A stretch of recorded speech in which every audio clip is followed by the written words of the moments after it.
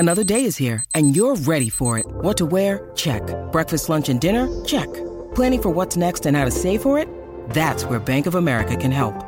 For your financial to-dos, Bank of America has experts ready to help get you closer to your goals. Get started at one of our local financial centers or 24/7 in our mobile banking app. Find a location near you at bankofamerica.com/talktous. What would you like the power to do? Mobile banking requires downloading the app and is only available for select devices. Message and data rates may apply. Bank of America N.A., member FDIC. Families have a lot going on. Let Ollie help manage the mental load with new cognitive help supplements for everyone 4 and up, like delicious Lolly Focus Pops or Lolly Mellow Pops for kids. And for parents, try 3 new Brainy Chews to help you focus, chill out, or get energized. Find these cognitive health buddies for the whole fam at ollie.com. That's OLLY.com. These statements have not been evaluated by the Food and Drug Administration. This product is not intended to diagnose, treat, cure, or prevent any disease.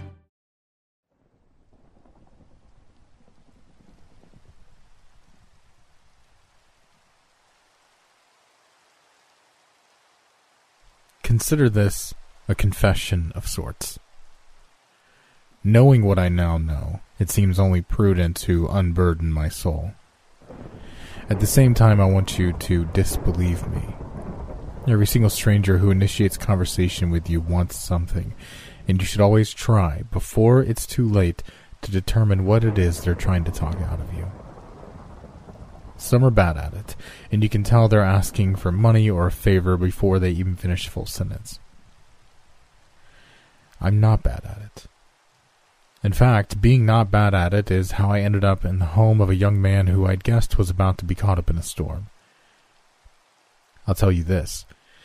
Anyone can get a private investigator's license. Never let a stranger into your home. No matter what we say, we're not there to help you.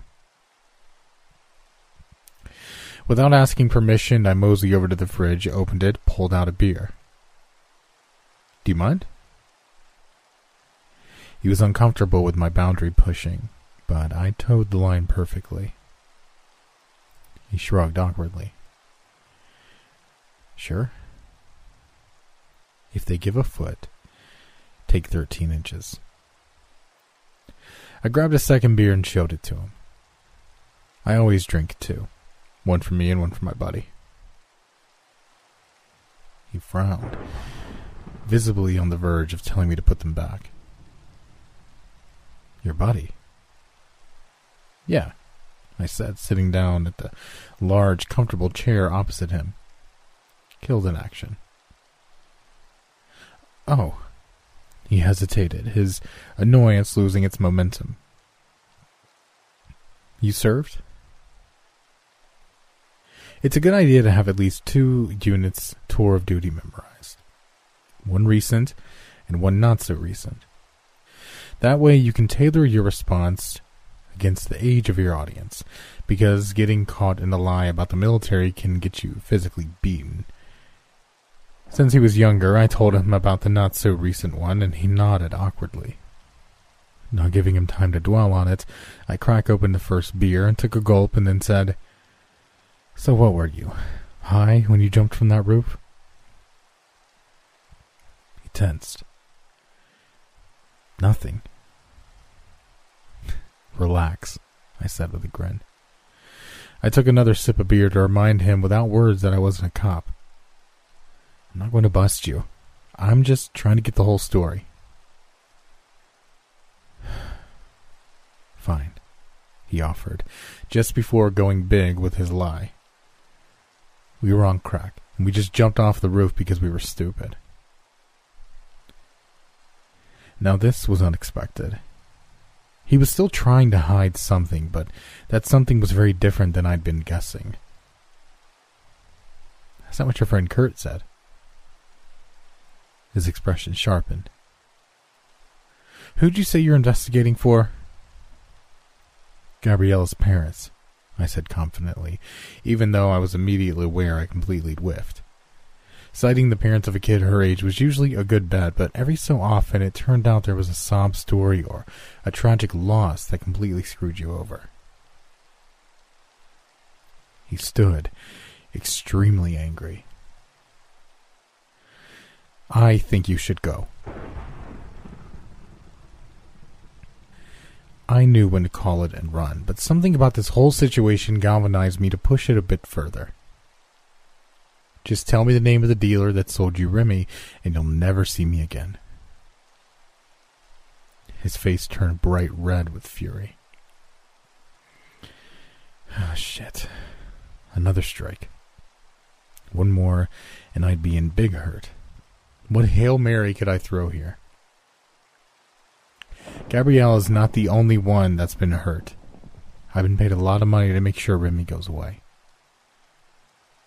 He relaxed ever so slightly after taking in my words.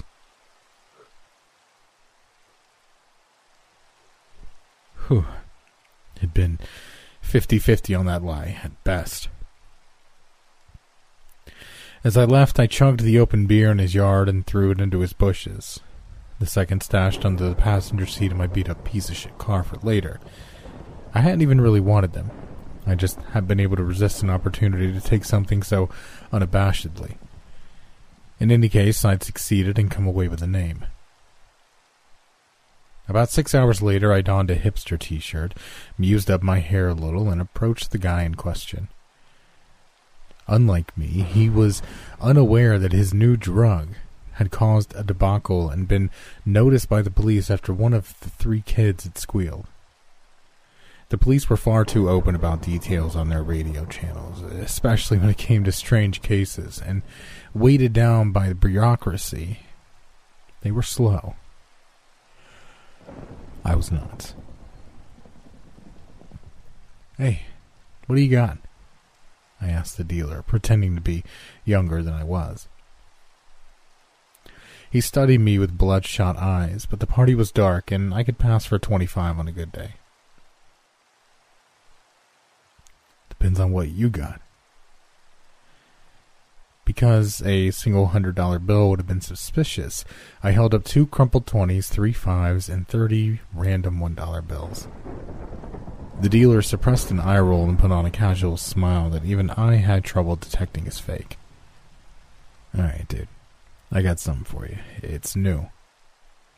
He held out his hand and showed me a little bag filled with circular dark blue pills. What the hell's this? I asked, fishing for more information as I turned the bag over in my hand. Remy, he said quietly, taking one and swallowing it in front of me. It's perfectly safe and an awesome trip. Guarantee you've never experienced anything like it. Put you into REM dreaming while you're still awake. So far, Kurt had been telling the truth. Did that extend to the rest of his reported nightmare? Pocketing the bag, I grabbed the man's arm and flashed him my private investigator's license with my free hand. Tell me where you got the pills, asshole. He cowered for a moment, as if about to crack, but it was only a diversion. He used the motion to get better leverage and twist out of my grasp. I chased after him, and we both ran out of the party and down an alley. There was profit here. I could practically taste it. Some newbie had created a new drug, and it was about to explode in popularity once the media got wind of it. I didn't know exactly how I would make money off this yet, perhaps by taking this amateur dealer's job, but I knew what money there was would be huge. For that imagined payoff, I ran top speed down a series of alleyways while the dealer continually swallowed more of his pills. Was he trying to get rid of the evidence? I came to the entrance of a long box canyon between 2 buildings and froze. Imagine you're in a theater. Imagine you're watching a movie. The main character, me, has been told about something impossible repeatedly, but has now seen it himself. The camera speeds closer to his face while zooming out, giving you that classic horrified perspective shot, backseat by rising adrenaline crescendo. That was this moment. The dealer had literally vanished into thin air while I'd been watching him, and my heart had skipped a beat in my chest. I'd been right about one thing. He was an asshole. He'd known that taking too much Remy allowed physical access to some sort of dream layer of reality, and yet he'd still sold it to unsuspecting college kids. Did he simply think they'd stick to 1 or 2 pills and thereby remain safe, or was it more sinister than that? As I stood there and blinked in stunned surprise, I began to wonder if something deeper was going on here. All my leads had been flipped, so I only had one left. The pills themselves.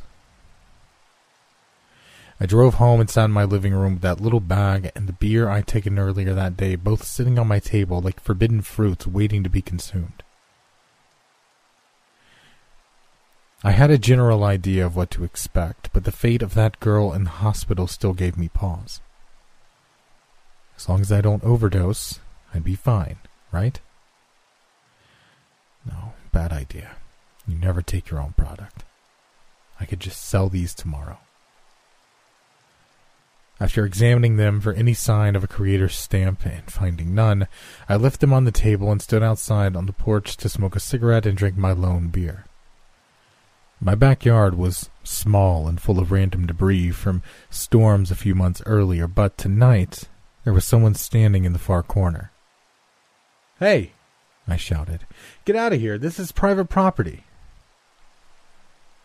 He didn't move. I stormed toward him, angry, until something about his manner locked me in place halfway to his corner. He started my way, expressionless, yet that lack of expression somehow itself held an utter hopelessness. He'd been alone so long that the very instinct of moving one's face with emotion had been beaten out of him by endless disappointment after disappointment. I could almost feel this truth in an aura filling his fenced corner.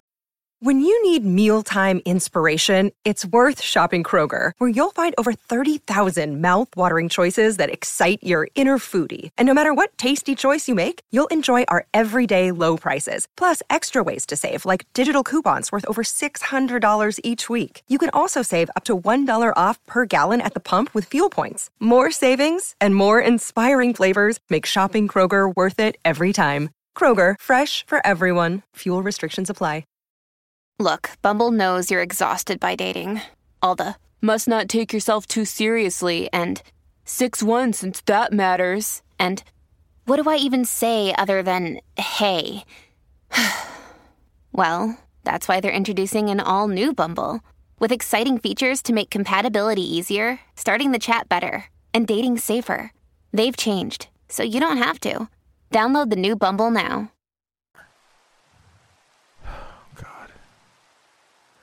I'd taken one of the pills. How had I forgotten that?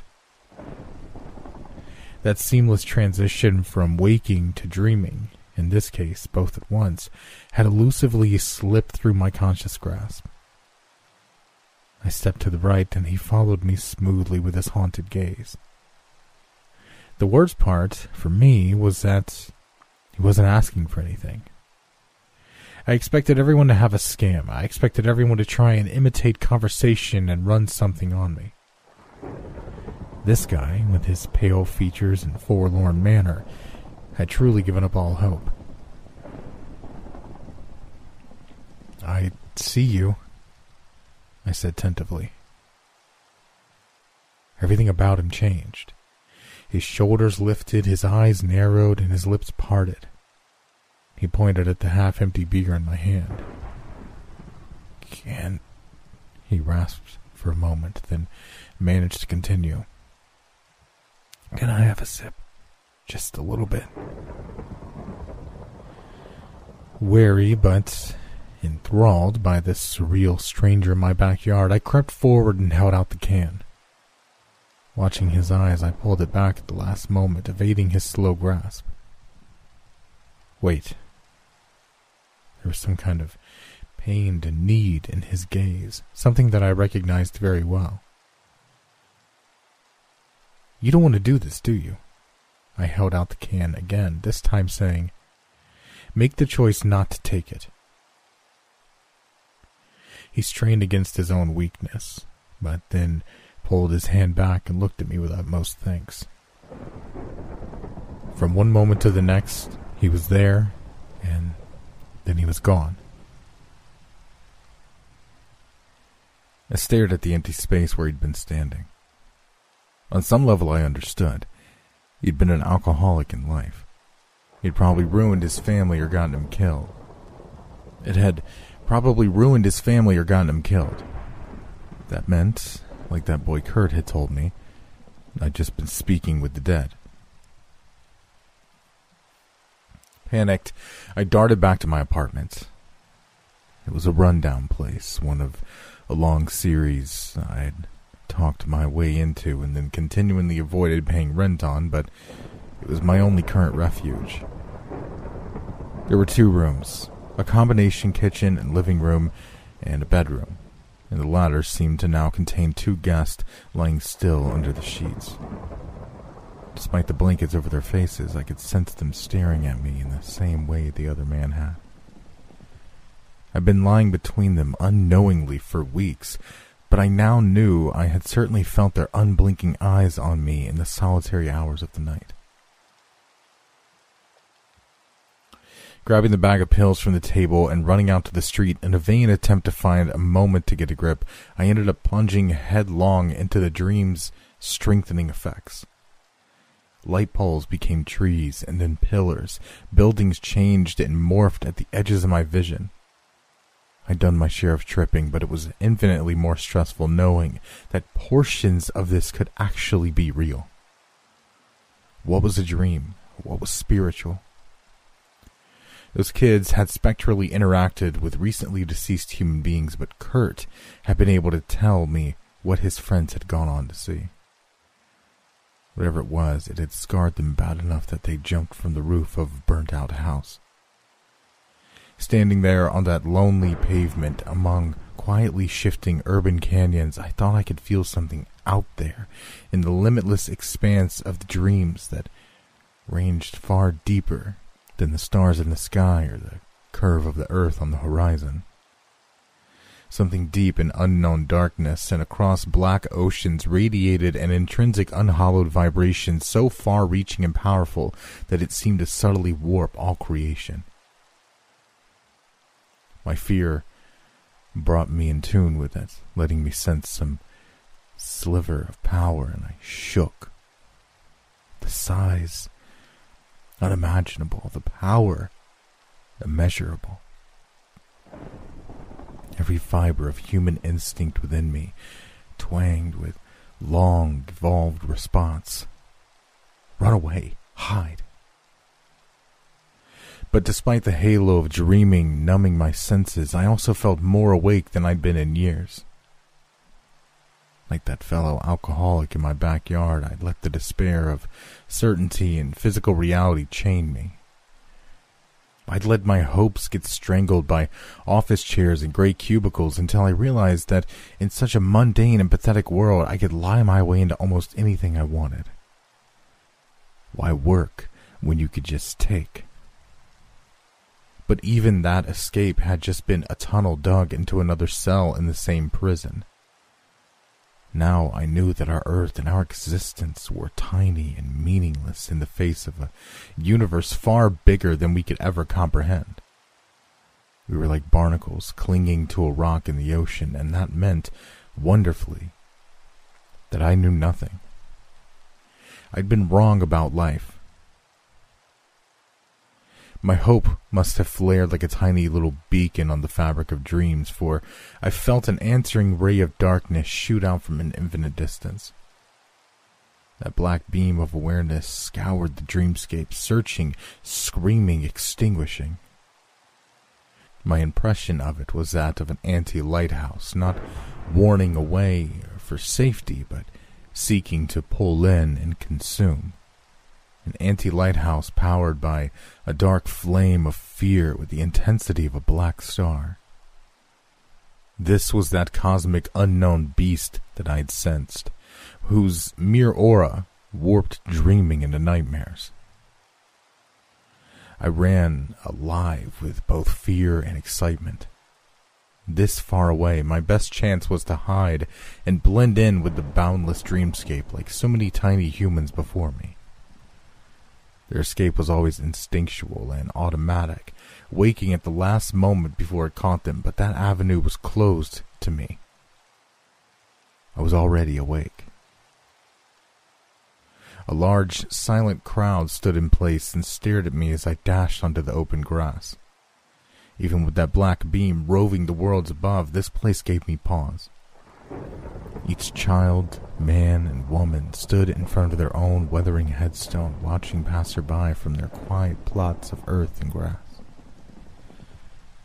The legion roar of that searching darkness approached, touching upon the dream-sculpted towers of the city proper on the horizon. I could see the awake security men and janitors inside, even at this distance as they shivered and looked over their shoulders. One guard was slumped in his chair, dozing off, and I saw his aura stutter and strangle as the black surged around him. His scream of absolute terror joined to the others' eternal. I shouted for his fate aghast. The beam began swinging closer. The dead saw this and began slowly moving their arms, beckoning me among them. My every nerve surging with terror, I ran deeper into the graveyard, settling in my last scant moments on a spot marked by an ancient headstone that had been worn too much by time to remain legible. I stood facing forward like the rest of the various ancestors around me, noticing that some of the number on the plots had no spirit to accompany stone, dirt, and grass. Like the man in my backyard, some number of them had found resolution and... what? Where did they go after this? Absolute pain and horror exploded through every cell in my body as the graveyard blackened. It was not darkness, in that sense of nothing. It was anti-light, so that the trees and headstones and spirits became negative silhouettes outlined in an electric gray. Each of the spirits clenched their fist and gaped their mouths, but none made a sound.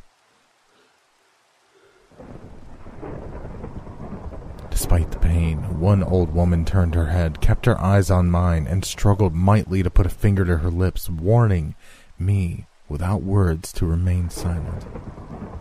If I made a single noise, he would pick me from the crowd in an instant. The full intensity of the beam reached us. I was on a vast ocean of screaming and tortured souls, above, below, in every direction, like a fog of faces and haunting pains. I was just a boy, and my father roared at me with fiery eyes and raised his hand, but I held in my terrified scream. I was old and alone, having never been so much as intriguing to any woman.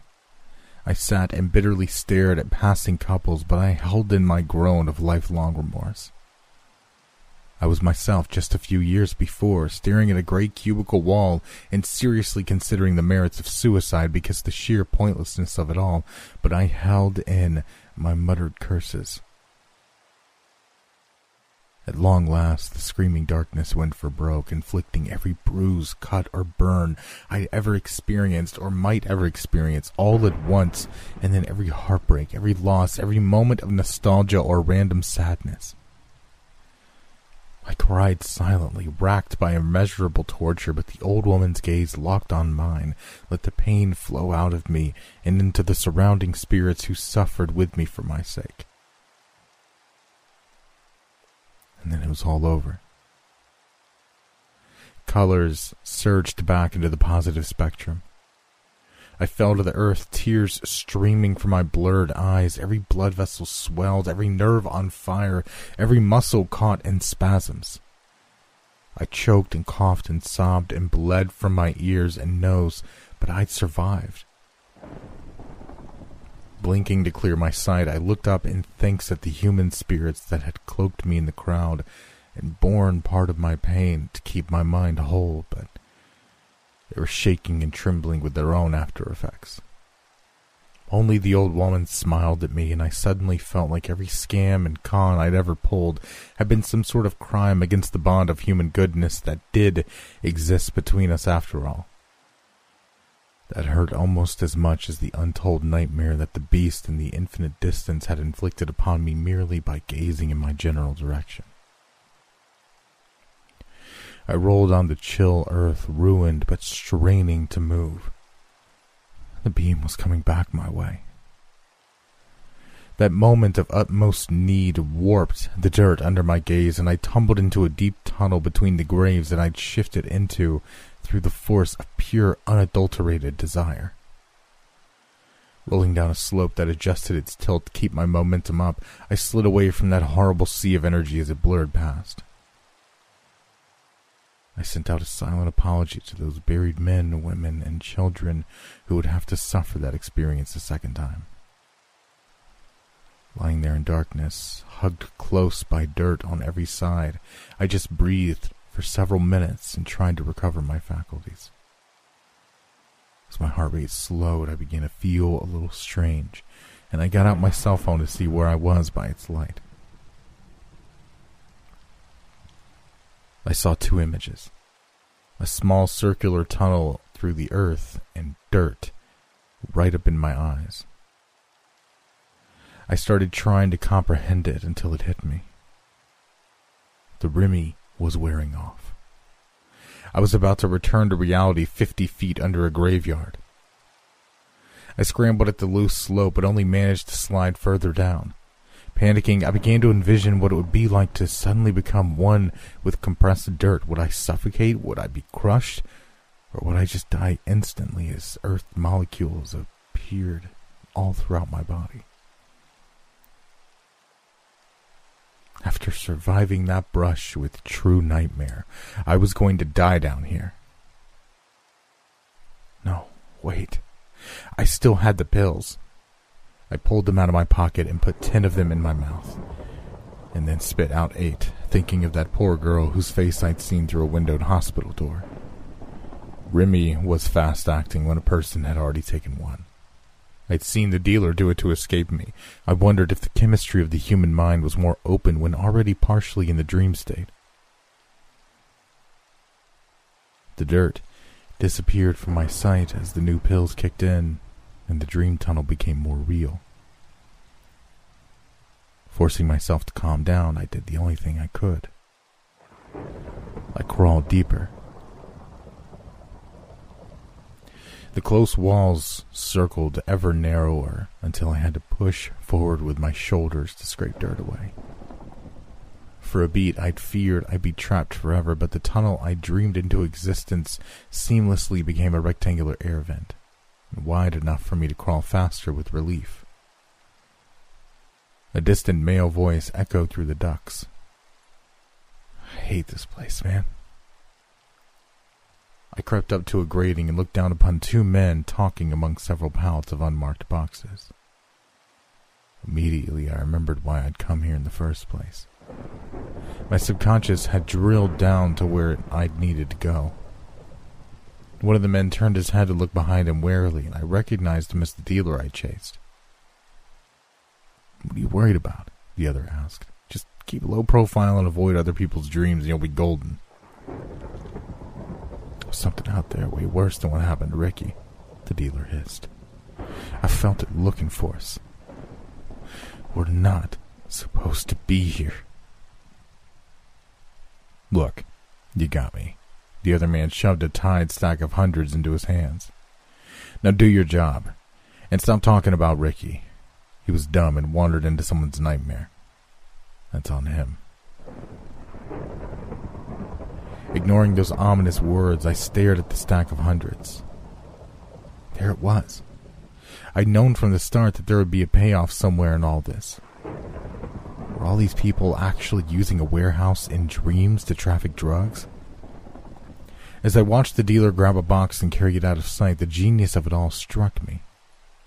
The cops could never raid this place, never trace supply lines, never even garner a clue where the product was coming from, because the dealers would be waking up in a bed with a box that had appeared from nowhere. For that matter, where did the pills come from?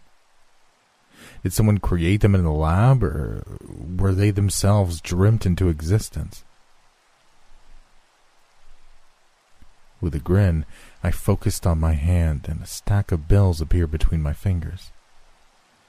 I thought my troubles were over, but my moment of triumph faded as I leafed through them and realized they were blurry, and that the text upon them changed every time I looked at them. Son of a bitch, they weren't real. But a pile of stacked cash on the table below was. I just had to wait for the supplier to leave, and I trembled and fought a wave of fear and nausea. As much as I wanted that money, the animal my brain rode around in had not forgotten the trauma I'd just been through, and the prospect of more adrenaline and danger had my body rebelling. All I wanted was to find a safe place to hide until the dream wore off and I could go home. It's all right, I told it. Let's just get that money, and then we'll never stress again. Easy beers and burritos for years. And yet, still, I couldn't move. I kept reliving shadows of that invasive darkness, right up until I looked ahead rather than down and saw a form approaching in the duct. Not a shadow or anything related to darkness. That was the first relief.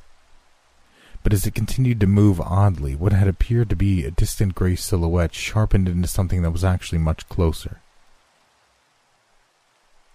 I stared until it hit me. I was looking at a blank gray humanoid shape, and it was crawling toward me. The sudden physical threat lifted my paralysis, and I crawled forward and right down another path as the clamoring noise of the specter quickened.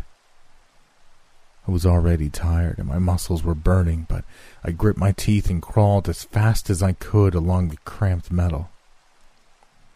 Coming to a T-junction over a grate, I looked both ways and saw a second and third gray silhouette clambering toward me from both directions. There was only one way out. Kicking the grate open, I slid down and fell into the open air. Half expecting to jolt away at the last second, I yelped in surprise as I slammed into a wide pallet of boxes and rolled onto the floor. Staggering up as quickly as I could, I first looked up where 3 blank gray faces watched me from the vent but did not pursue. Around me, the warehouse was empty. The supplier had departed. Creeping along, I found the table stacked high with cash and stuck stacks in every pocket. Hell, why not? Pulling on an old trick, I put a couple down in my underwear too, just in case I got caught. Tense, near to the point of passing out, I decided it was time to go while my luck was good. Grabbing a few bags of Remy from the boxes I'd smashed, I crossed the warehouse space and peered around corner after corner before deciding each hallway was safe. Where was this place? Did it correspond to a real location? While so deep in the dream state, there was no way to tell. My primary hope was to go up in case I was still somewhere underground, but the rusted old maintenance door I found led right out to the cool night street. Objects on the edges of my vision still morphed and changed when I wasn't looking, but I was back. Exultant, but keeping calm and nonchalant, I walked until I was certain I was out of danger. At that moment I ran, laughing and triumphant. My shitty apartment seemed beautiful in its offering of privacy. I was going to pay rent for once, maybe even clean up the debris in the backyard.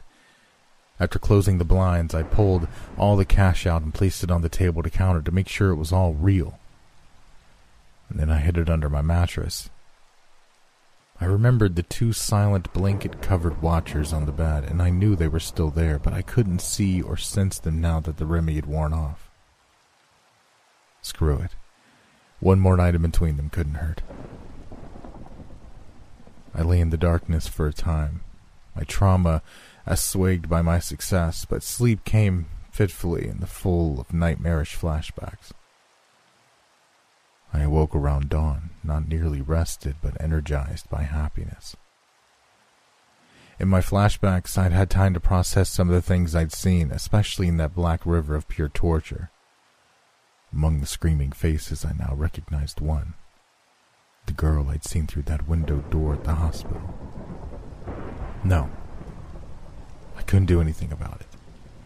I'd gotten away with that money scot-free. There was no connection to me whatsoever. It had been dark at that party, and I'd put on different mannerisms for the dealer. I could walk past him right now and smile and say hello, and he'd never even suspect. I had the cash. I was home free. Just forget about it. But that dead old woman's gaze haunted me, reminding me of what I'd learned. God damn it. God damn it. I didn't know where the comatose girl was, or if it was even possible to save her, but I did know the direction from which Infinite Nightmare had sought to extinguish my small flare of hope. I wrestled with this idiot idea for hours, telling myself that this was how people got killed in movies, that stupid choice to go back or to do something foolish after seeing the truth of the danger. But I found I didn't really have a choice. I could either do this or go back to hating life with the added despair of hating myself. No. The small seed of true living hope that I found in that other world is more precious to me than any other possession. I know it's stupid, but I have no choice. I have to tell that kid that his friend is still out there.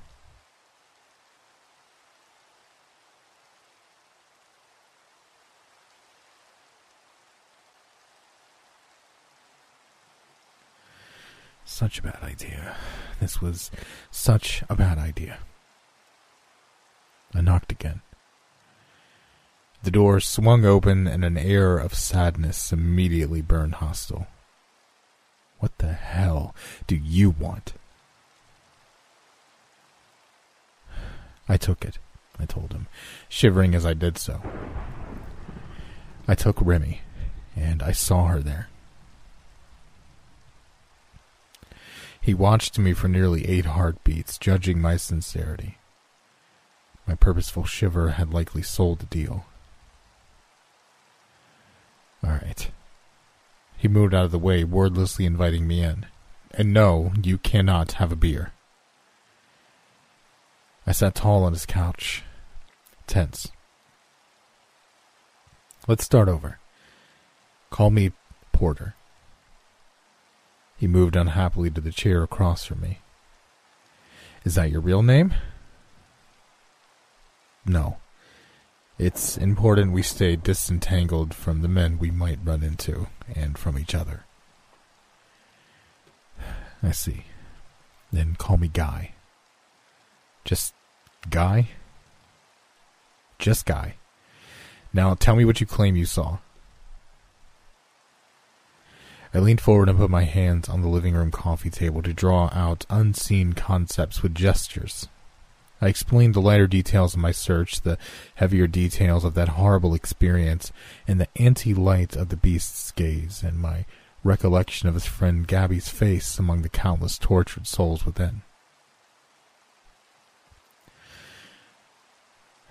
I believe you, Guy said, sighing. Or I believe you took Remy and dreamt you saw her. It was her, I said calmly, or else I wouldn't be here. Why are you here? Forgive me if I don't assume you just care too much. Fair point. I turned my head and looked out the window at the chill afternoon street where men walked family dogs and women ran by with headphones on. This was the view. This was always the view. Some long, unexpressed sense of stasis prompted me to finally ask, have you ever noticed that it's always fall? He rubbed his eyes tiredly. That's impossible. I remember that it was summer when we... He frowned. When you what? I asked. He fought off exhaustion and stood. Wait. We took Remy, didn't we? I nodded. I think we did. So much for all that planning. I can't remember what we talked about now. Or what we were supposed to do, he said, moving to the window and studying the shifting houses on across the street. Didn't you have some idea where we should go? I know the direction the beast is in, I told him, standing and flexing my fingers against the strange dragging inertia of entrance into the dream state. I can still feel it out there, like it's slightly bending absolutely everything. But going near it would be stupid as hell. He snapped his fingers. The drug dealers. Yes. A bit of a plan flared back into focus. The creator of the pills must know something. No way whoever it is makes this distribute something like Remy without having a bit of knowledge about this. Hell, I felt super hopeful just once, and it tipped off that thing and nearly got me, I don't know, caught. And why you, Porter? Guy asked, remembering more himself. Why don't most of the other users suffer the same way? I've since seen people take it and tool around with it without a care in the world. It was only you and my friends that stumbled into nightmares. Bad trips, I said. Maybe like other drugs, they're rare and random. Maybe.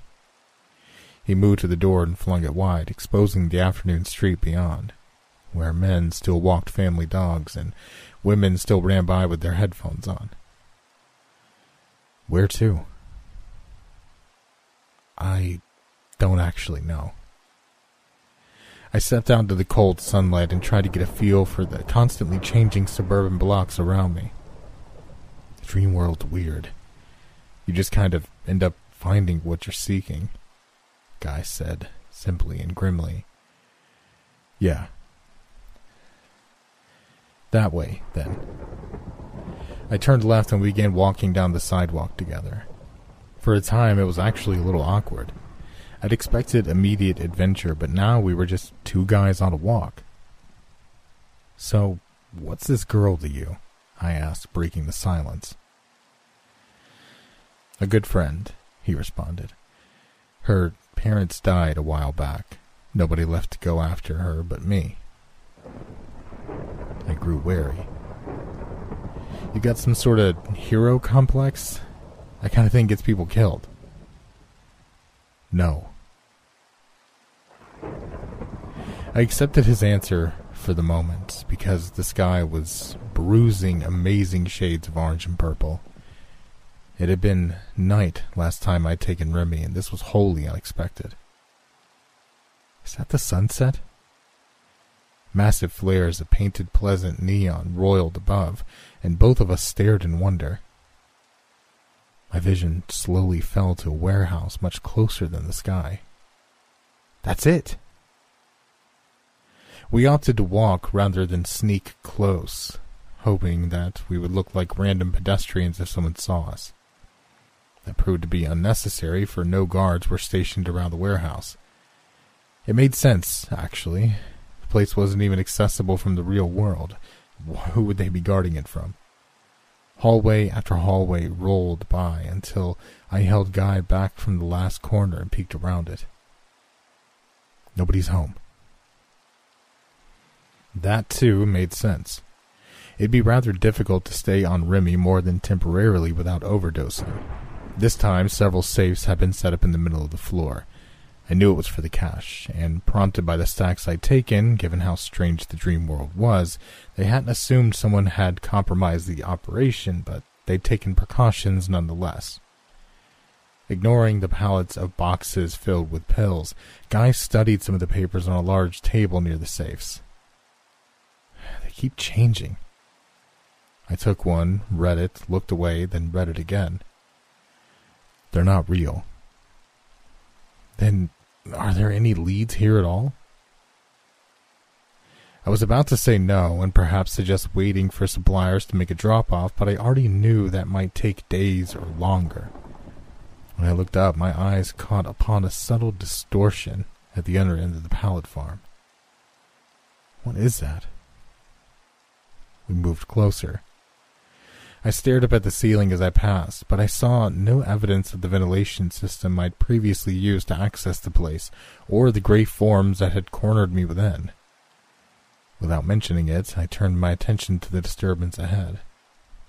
Up close, it had the vague, wavy outline of a door, albeit one formed of heat shimmers. Guy's hand went right through it. This just can't be some random thing we dreamt up. I tried my hand, too. How do we access it? We've only got one variable, he said, pulling some dark blue pills out of his pocket. Had I given him those? Here goes nothing. He downed one without hesitation and then took several deep breaths. His next attempt to reach out succeeded, and he turned the ethereal knob and pushed the door open. Water sloshed out onto the floor, spilled over by the undulating energy of the ocean, whose surface ran almost exactly level with the base of the door. The dark blue waters mirrored the open sky, offering nothing but an endless expanse. We both gazed out for a time, mystified, until he decided to take a leap of faith without consulting me. I almost shouted until he landed on something just under the splashing water. Looking close, we can now see the molten dark blue marble just beneath the surface, forming a nearly invisible walkway under the deep ocean. "This is it," he said, moving forward. "I know it." Testing my footing, I stepped carefully onto the walkway. I hadn't taken a second pill, but it seemed I could follow him anyway now that the door had been opened. The threshold felt strange, like a thin membrane stretched across my face and hands until it broke, and some part of me instinctively understood that this was something new. A level deeper, a level higher. The strong sea breezes felt amazing and free. Those same breezes became the primary threat as we inched our way along the narrow and hard-to-see blue marble. My shoes and ankles were soaked instantly, and the lapping waves upped that chill splash to my knees, especially when the wind strengthened. Looking back often, I watched as the door shrank in the distance, leaving us fully out on the open sea. "I'm not too sure about this. I lost Gabby on the ocean," he shouted back. "This wouldn't be here if they didn't use it." That seemed reasonable, but I never had a chance to agree. A particularly strong wave hit me, and I fell to the wet blue marble and slipped halfway off. Gripping the other edge of the stone and kicking my legs against the surprisingly powerful current pulling on my legs, I roared for help. Guy came running, but he'd been quite far ahead. I had the space of a dozen rapid heartbeats to truly feel the vast darkness of the ocean, cold and endless below my kicking feet. I thought I could sense something approaching, like some horrible creature that might swim up and grasp my legs any moment.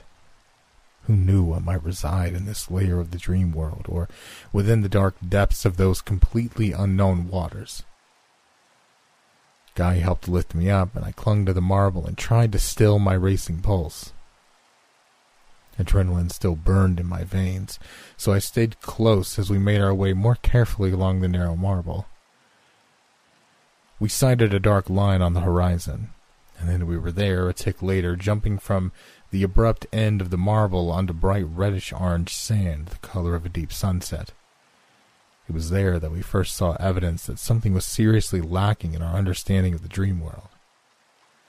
A weathered stone face about 10 feet high rested at an angle in the fire stand, and vacant eyes staring out over the ocean at some unknowable ancient destination. The gray rock was pocked and weathered and fully real to the touch as far as we could tell. Someone had actually carved this eons ago. This was no dream statue. Porter. It used to point the way, Guy realized. Look, it's almost facing the underwater marble path. I lined myself up and judged the perspective. I think you're right. At that angle, the sun was also in my eyes, which begged a certain question. Didn't we see the sunset earlier? Why is it light here? He put a shading hand to his forehead and looked up at the sky, but found no answer. We slogged along the fire sand beach, slowly finding more evidence of ancient habitation until I began to grow inexplicably weak. I fell to my knees in the sand and sighed with exhaustion. "You're disappearing," he said quickly, handing me another pill. "We have no idea where they are. Take this before you end up back in some random place in the real world." I swallowed it and watched as my translucent hands returned to opaque. That should be a priority. Which? Mapping the overlay of the dream world to the real world, I said, remembering now that we had actually talked about this just before taking the drug. It might help if we knew which part of the world corresponds to which part of the dream world. Skip ahead on future trips. "You think we won't find her tonight?" he asked, suddenly crestfallen. Damn it. His obvious pain was actually getting to me, despite my repeated mental warnings that I should keep attachments light. No, man. This was just our first scouting attempt. He took that with grim grace and turned away. "I think there's something up ahead." He was right. A vast stone wall, as ancient as the other remnants but in much better repair, spanned the way ahead of us, beyond the fire dunes to deep in the ocean itself. This was definitely something. We both tried to run it, but found the effort weirdly futile. Walking measuredly to the wall instead, and seeing no other way but climbing over it, we used weathered and pitted handholds to begin our ascent. I snapped awake in my cubicle and immediately began clicking and typing out of pure habit, something I'd learned to do to avoid being caught sleeping.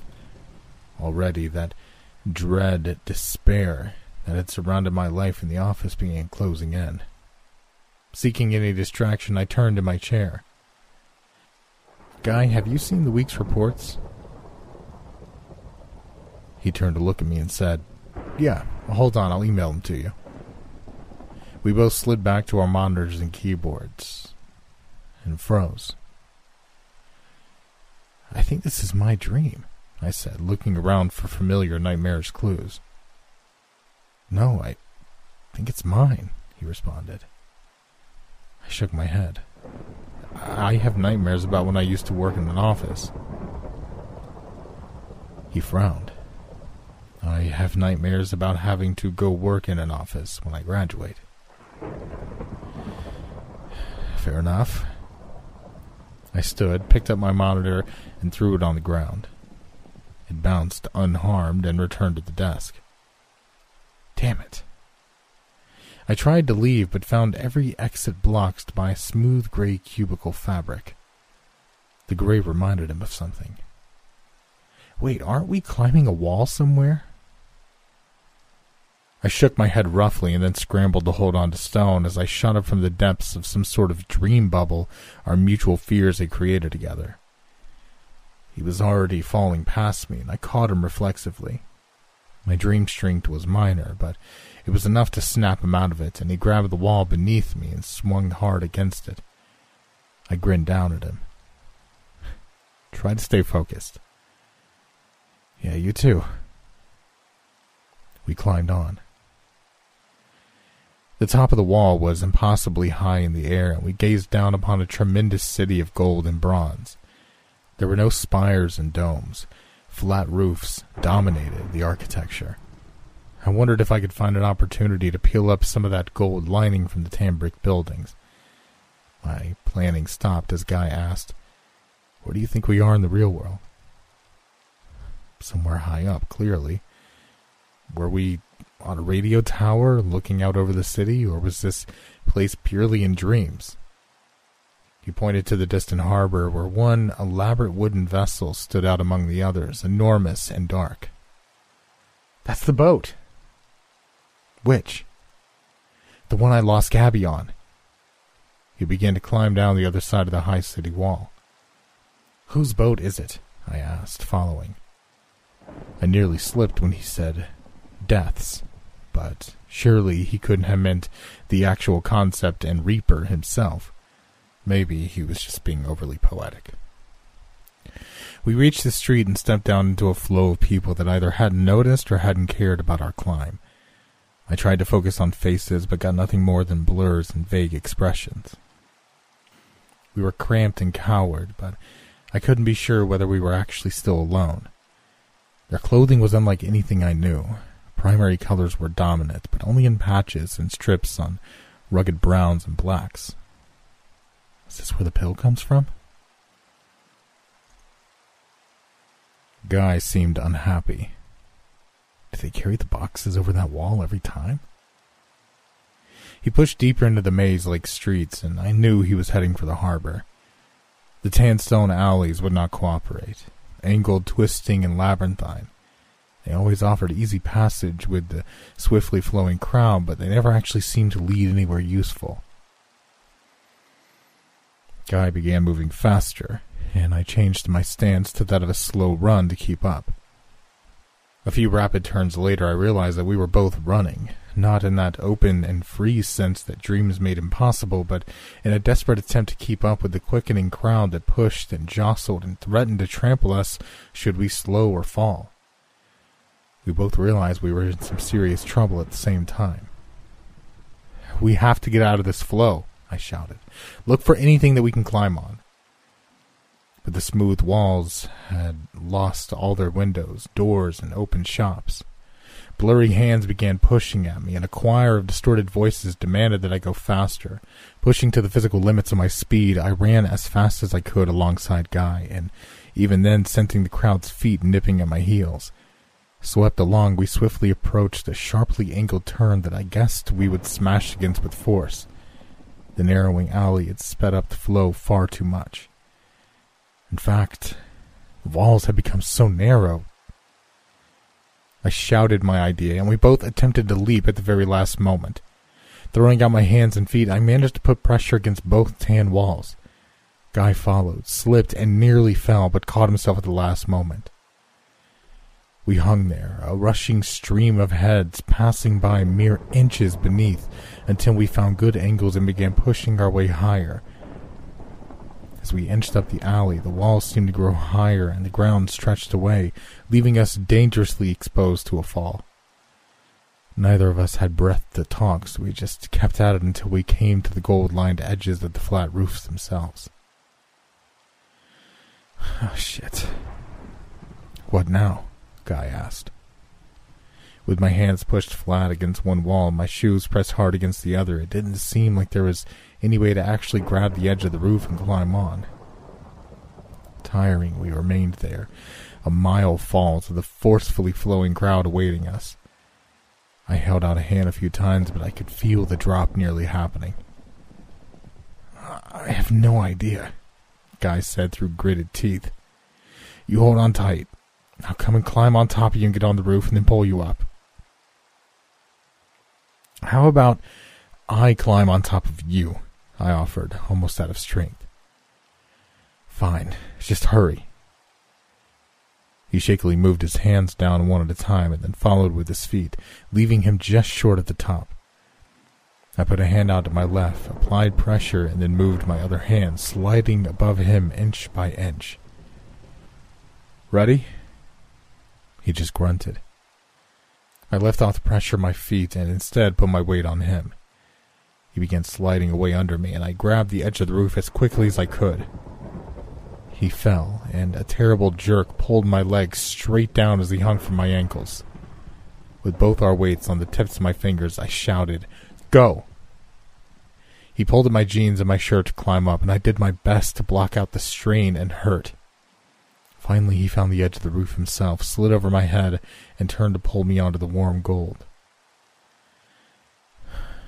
We were safe. That was close to the worst thing ever, I groaned, gazing up in pain at the dimming sky. "Trust me," he said. "There's worse ahead." I believed him. Staggering along the rooftops until we'd both recovered, we approached the harbor from a high angle.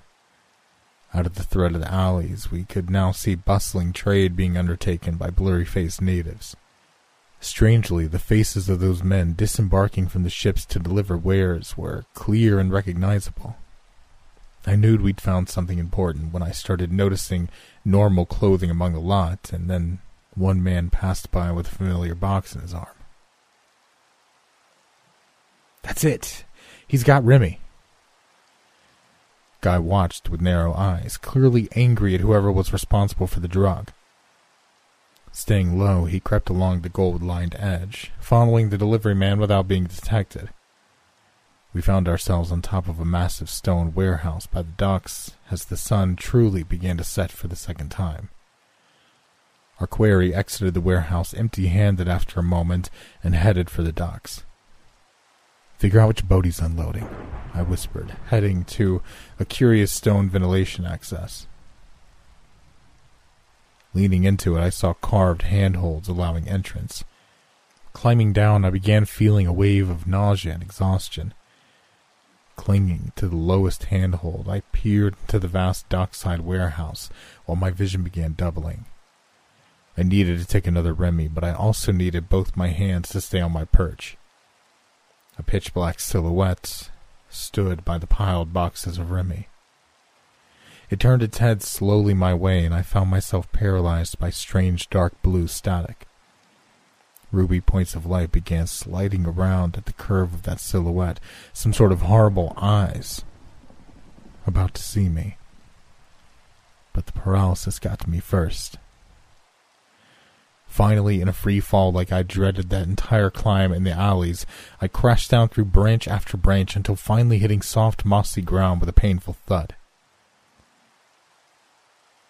It was cold. That much I sensed first, even when the wind knocked out of me. Crawling up, I saw that I was in a heavily forested area and that it was the middle of the night. That city of bronze and gold had not an analog in the real world, and I'd accidentally left my companion. A crashing sound somewhere close by in the trees signaled that he'd followed. Crawling over to his gasping and pained form, the thought of that terrible silhouette with the ruby eyes still chilling my heart, I groaned. Oh, we need a better plan.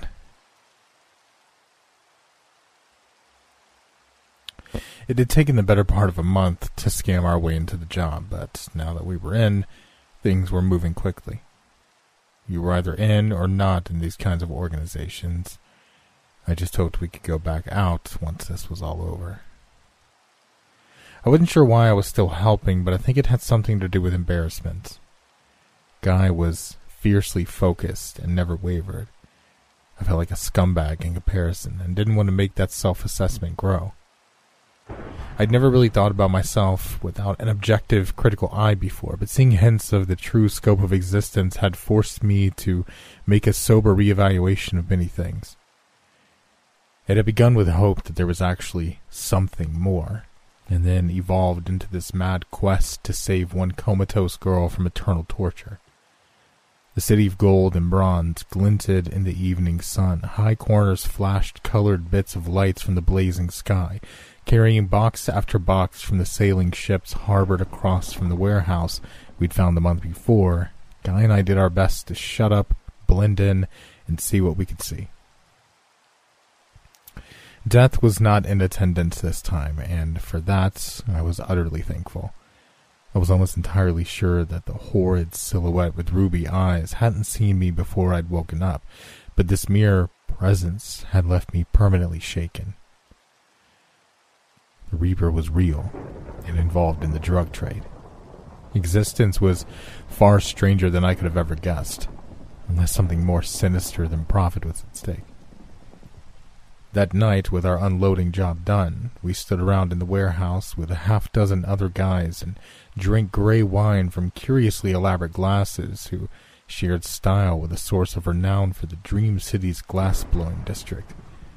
None of these men were cultured or particularly intelligent. undoubtedly a secret profile for the job, so the conversation centered around confusion. Were these dream people real? They appeared to have lives and eat and sleep and other things, but none of us had ever truly followed one to see all the various behaviors present in a continuous manner. It was possible they were all just imagined set pieces for an illusionary city. One bearded and solemn southern man asked, "But who dreams it when we're not here?" For that, we had no answer. They sent us home with pay with enough time to get back before sunset. Behind me, Guy lingered for just a moment and watched the sailing ships heave anchor, turn, and depart. I told him, "Don't draw attention. That's where we need to be, on those ships. We'll get there. Organizations like this are built on trust." I proceeded along the wharf to dispel any sense in the onlookers that he and I were associates, and the world began to change and fade as my Remy wore off. I found a good spot by then and arrived on my feet on a mossy patch of flat rock next to a creek in the woods that served as the Dream City's real-world analog. I saw several of the other guys on the long night walk out, but we each instinctively knew not to speak to one another. Off the job, we were not buddies. Once home, Guy and I sat around my table and drew maps of what we knew. The volume of product is nearly industrial, I told him, and I bet they have incredible distribution advantages because the distances in the dream world can be shorter. Like that forest we keep dropping into, it's 30 miles out of town, but we didn't walk nearly that far to get there. His thoughts were elsewhere. Even if we get on one of those ships, even if we find the source of all this, there's a solid chance they don't know anything about the beast. This could all be a waste. No, I snapped my fingers at him. Focus. There is no way an organization of this size knows nothing about that thing. It dominates their environment, and drug cartels do nothing better than navigating their environment. They know what this is and how it behaves. They have to. Mollified for the moment, he accepted that. I knew he was itching to do something, and that every day we delayed meant another eternity of suffering for his friend. I'd witnessed a small bit of it firsthand, after all, but I also knew that he was his own greatest liability. These Remy runners had no idea we had another agenda, and there was no way they would find out unless one of us did something stupid. In the meantime, during daylight hours, we went about our respective lives. He knew nothing of me, and I knew nothing of him, as was safe. However, when we met up to plan, we discussed how the world was changing. Remy was spreading quickly as the drug of choice in our city, and undoubtedly in many others. I had no doubt that would be the case. For most, it was a safe and amazing trip to another mode of existence. For some, it was a panacea for grief. At night, the local cemeteries became increasingly littered with high parents talking to their lost children, family members reminiscing with dead siblings, and do-gooders trying to provide absolution for unfinished business to any willing ghosts. The traffic balance of the hours shifted. It had become safer to meet during daylight hours when the ghosts remained unseen and unheard, even when Remy augmented one's senses. Far too many people were walking and driving about in the night. There was no media reports on any of this. Polite society refused to entertain the notion entirely. The news, obviously, stuck to the parroted talking points its owner had set forth. Police began cracking down hard on those who possessed any amount of Remy, but it didn't matter. Prohibition had never worked, and it only made the spread worse now as people developed connections and methods to buy Remy safely and anonymously. And that meant increased work for us. They already paid us well, but now we were in the dream world more or less full-time, unloading a growing number of ships and personally taking product to dealers when the organization became short-handed. It wasn't the direction Guy wanted to go. We were interacting more with the real world and dealers rather than sailing across those unknown seas into deeper dream worlds, but I knew it was progress. The opportunity came when our boss ran afoul of strange morphic dream beasts that sometimes roamed the air above that dark blue marble pathway just under the ocean waters. It at first appeared to be a mocking white mask, shrouded in a dark hood, and tried to ensnare him in a black body bag. But Guy and I applied our knives, and our perception of the thing became a floating blob of hungry dark blue goo that had wrapped a pulsating tentacle around the man's waist. We slashed to little effect, but Guy brought out a lighter. Did he smoke? I'd never seen him do so. And the slightest flame sent the nightmare blob floating away at speed. Boss looked to the other guys in our crew and berated them. Some made excuses about the path being narrow, but he spat tobacco chew at them with disgust. We were in. He didn't say anything about it, but I knew, especially when we were left alone with the shipment and cash for the first time at the warehouse we'd first infiltrated. The movements of men to other duties seemed random, but I gave Guy a heads up and we both went out for a smoke. He refused my offer of a cigarette. Meanwhile, I looked around in the shifting distance. Without giving away that I saw, I pointed to watchers. It was a test. We passed, of course. Guy's goal wasn't drugs or money, and my goal had yet to be defined. When Boss came back and there was not even a single pill or dollar missing, he said nothing and went about his work. 2 days later, just before we went to unload more boxes from one of the sailing ships, he grunted and motioned for us to step aside.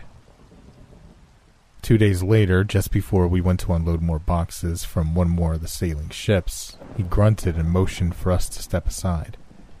2 new recruits had taken our places. Boss stood against the ancient wooden railing and smoked a cigar while the minutes passed in ocean breeze silence. Guy and I stood unmoving. We had only to wait. His cigar finished, the older man threw it in the ocean. Well, the hell with it. It's hard to trust these days. You boys want a promotion? I took the lead in responding. Seems it's already been given. It has, boss. He meant his boss, since no names were used here. It's always looking out for fresh blood. This roomy stuff wears on you, rots your brain maybe. Your scum always seem to flow to the top, or power corrupts. Or all three, maybe. He turned his milky eyes toward the sunset. It's beautiful, isn't it? Guy couldn't help himself. Sir, are you blind to the real world? Sir. He gave a lifelong smoker's cough laugh. You're a good kid. Ain't your boss no more. Take another pill and we'll go on the ship. This was it.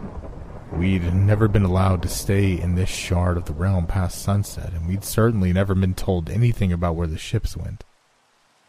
While the crew manned the riggings and sail, Guy and I stood at the rail and watched as we sailed into the sunset in a rather literal manner. The sky came down to meet the dark waters in an actual blaze of gold and crimson fire as long as the horizon. The intense colored light and rolling steam surrounded us for a time, but there was not nearly the heat we expected. It occurred to me that I'd never felt hot in a dream before. I'd felt the effects of heat, such as sweating and exhaustion, but never heat itself. Guy didn't flinch. Determined, he waited for the next dreamscape to show itself. Without landmarks to break up the dream, we covered a great distance in a short time. The landmass ahead looked normal at first, but we both realized we weren't just seeing a beach by starlight. This was a desert, truly, and it was likely infinite in scope. Some distance back, there towered a titanic rectangular glass with one high corner cut at an angle. Stars beyond it were red, and the night sky was purple. 7 parallel beams of glowing dark blue light ran from somewhere within it, out into our sky, and off into the right, which I believed to be north. Like the door in the warehouse that had led up to the oceanic island that hosted the unnamed city of gold and bronze, This was a passageway to elsewhere, but infinitely grander in scope. The rising moon backlit the frame, and my knuckles went white on the wooden rail as I realized just how big the glass prism was. "We can't turn back now," Guy murmured. I scanned the deck quickly, reconfirming how outnumbered we were. Trying to escape would seal our fate. The only way out was forward into the unknown. The ship ground right up onto the sand, and without a boss for the first time, we did our best to help. The crew waved us off after the first few loads and told us they had it from here. "Go on ahead," they said, "and don't stray. The gateway awaited we who would wander. Best to not enrage it." "That's not ominous at all," I joked, but Guy was already making his way up to the starlit dunes. I followed as quick as I could, and we slogged our way across the sands toward that scraper of sky, that glass gateway whose 7 beams of dark blue light traced perfect parallel paths toward the distant north for reasons I feared we would soon discover firsthand.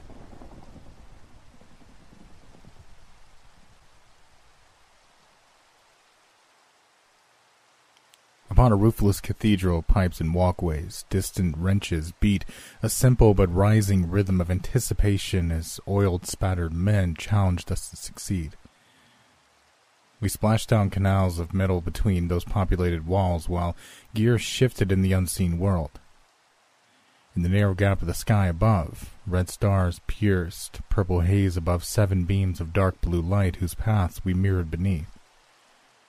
I had but a brief moment to take this in, for the wrenches reached a crescendo, the rumbling stopped, and a released black and emerald spectral torrent made itself known behind us in the trench. Guy was not afraid. He ran as fast as he could and pulled ahead. I was the one to question how this was possible. We'd not been able to truly run in his previous 2 layers of dream. Something of the blur and haze of imagination had left us. We were slightly more real than before. Workmen lifted us up just before the noxious tide reached us. They laughed, clapped us on the shoulders, and then pointed the way. Miffed, Guy shrugged off their hazing ritual and took the lonely metal path they had indicated. I hurried after, keeping my gaze sharp for anything new. Were the laborers here dream folk like those blurry-faced denizens of the city of bronze and gold? These men had clear features and tired eyes. I suspected they might be real, but had no guess as to their tasks.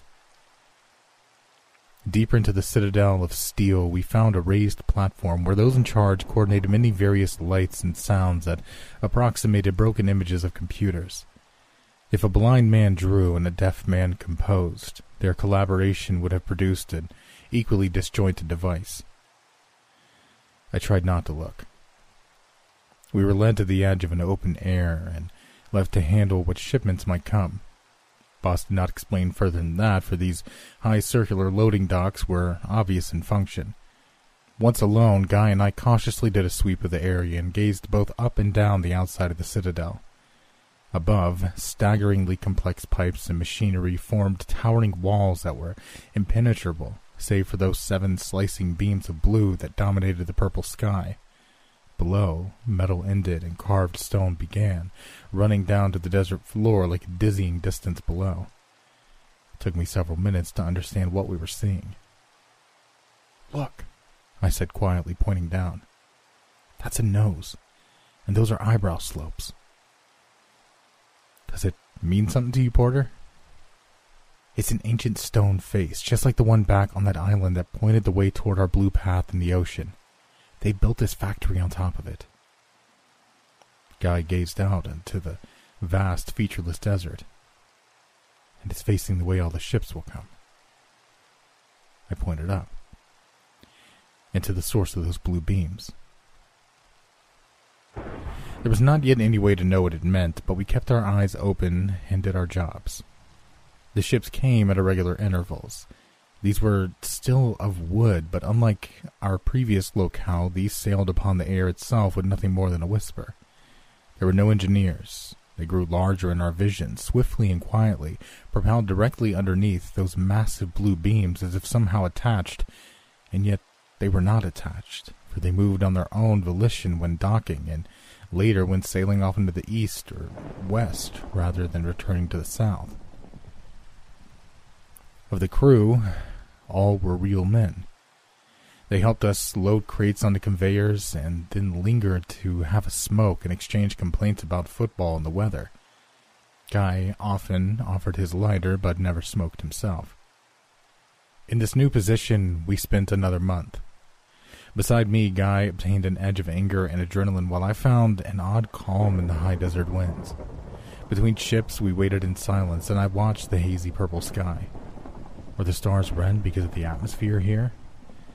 If so, what was it made of? How could we breathe it?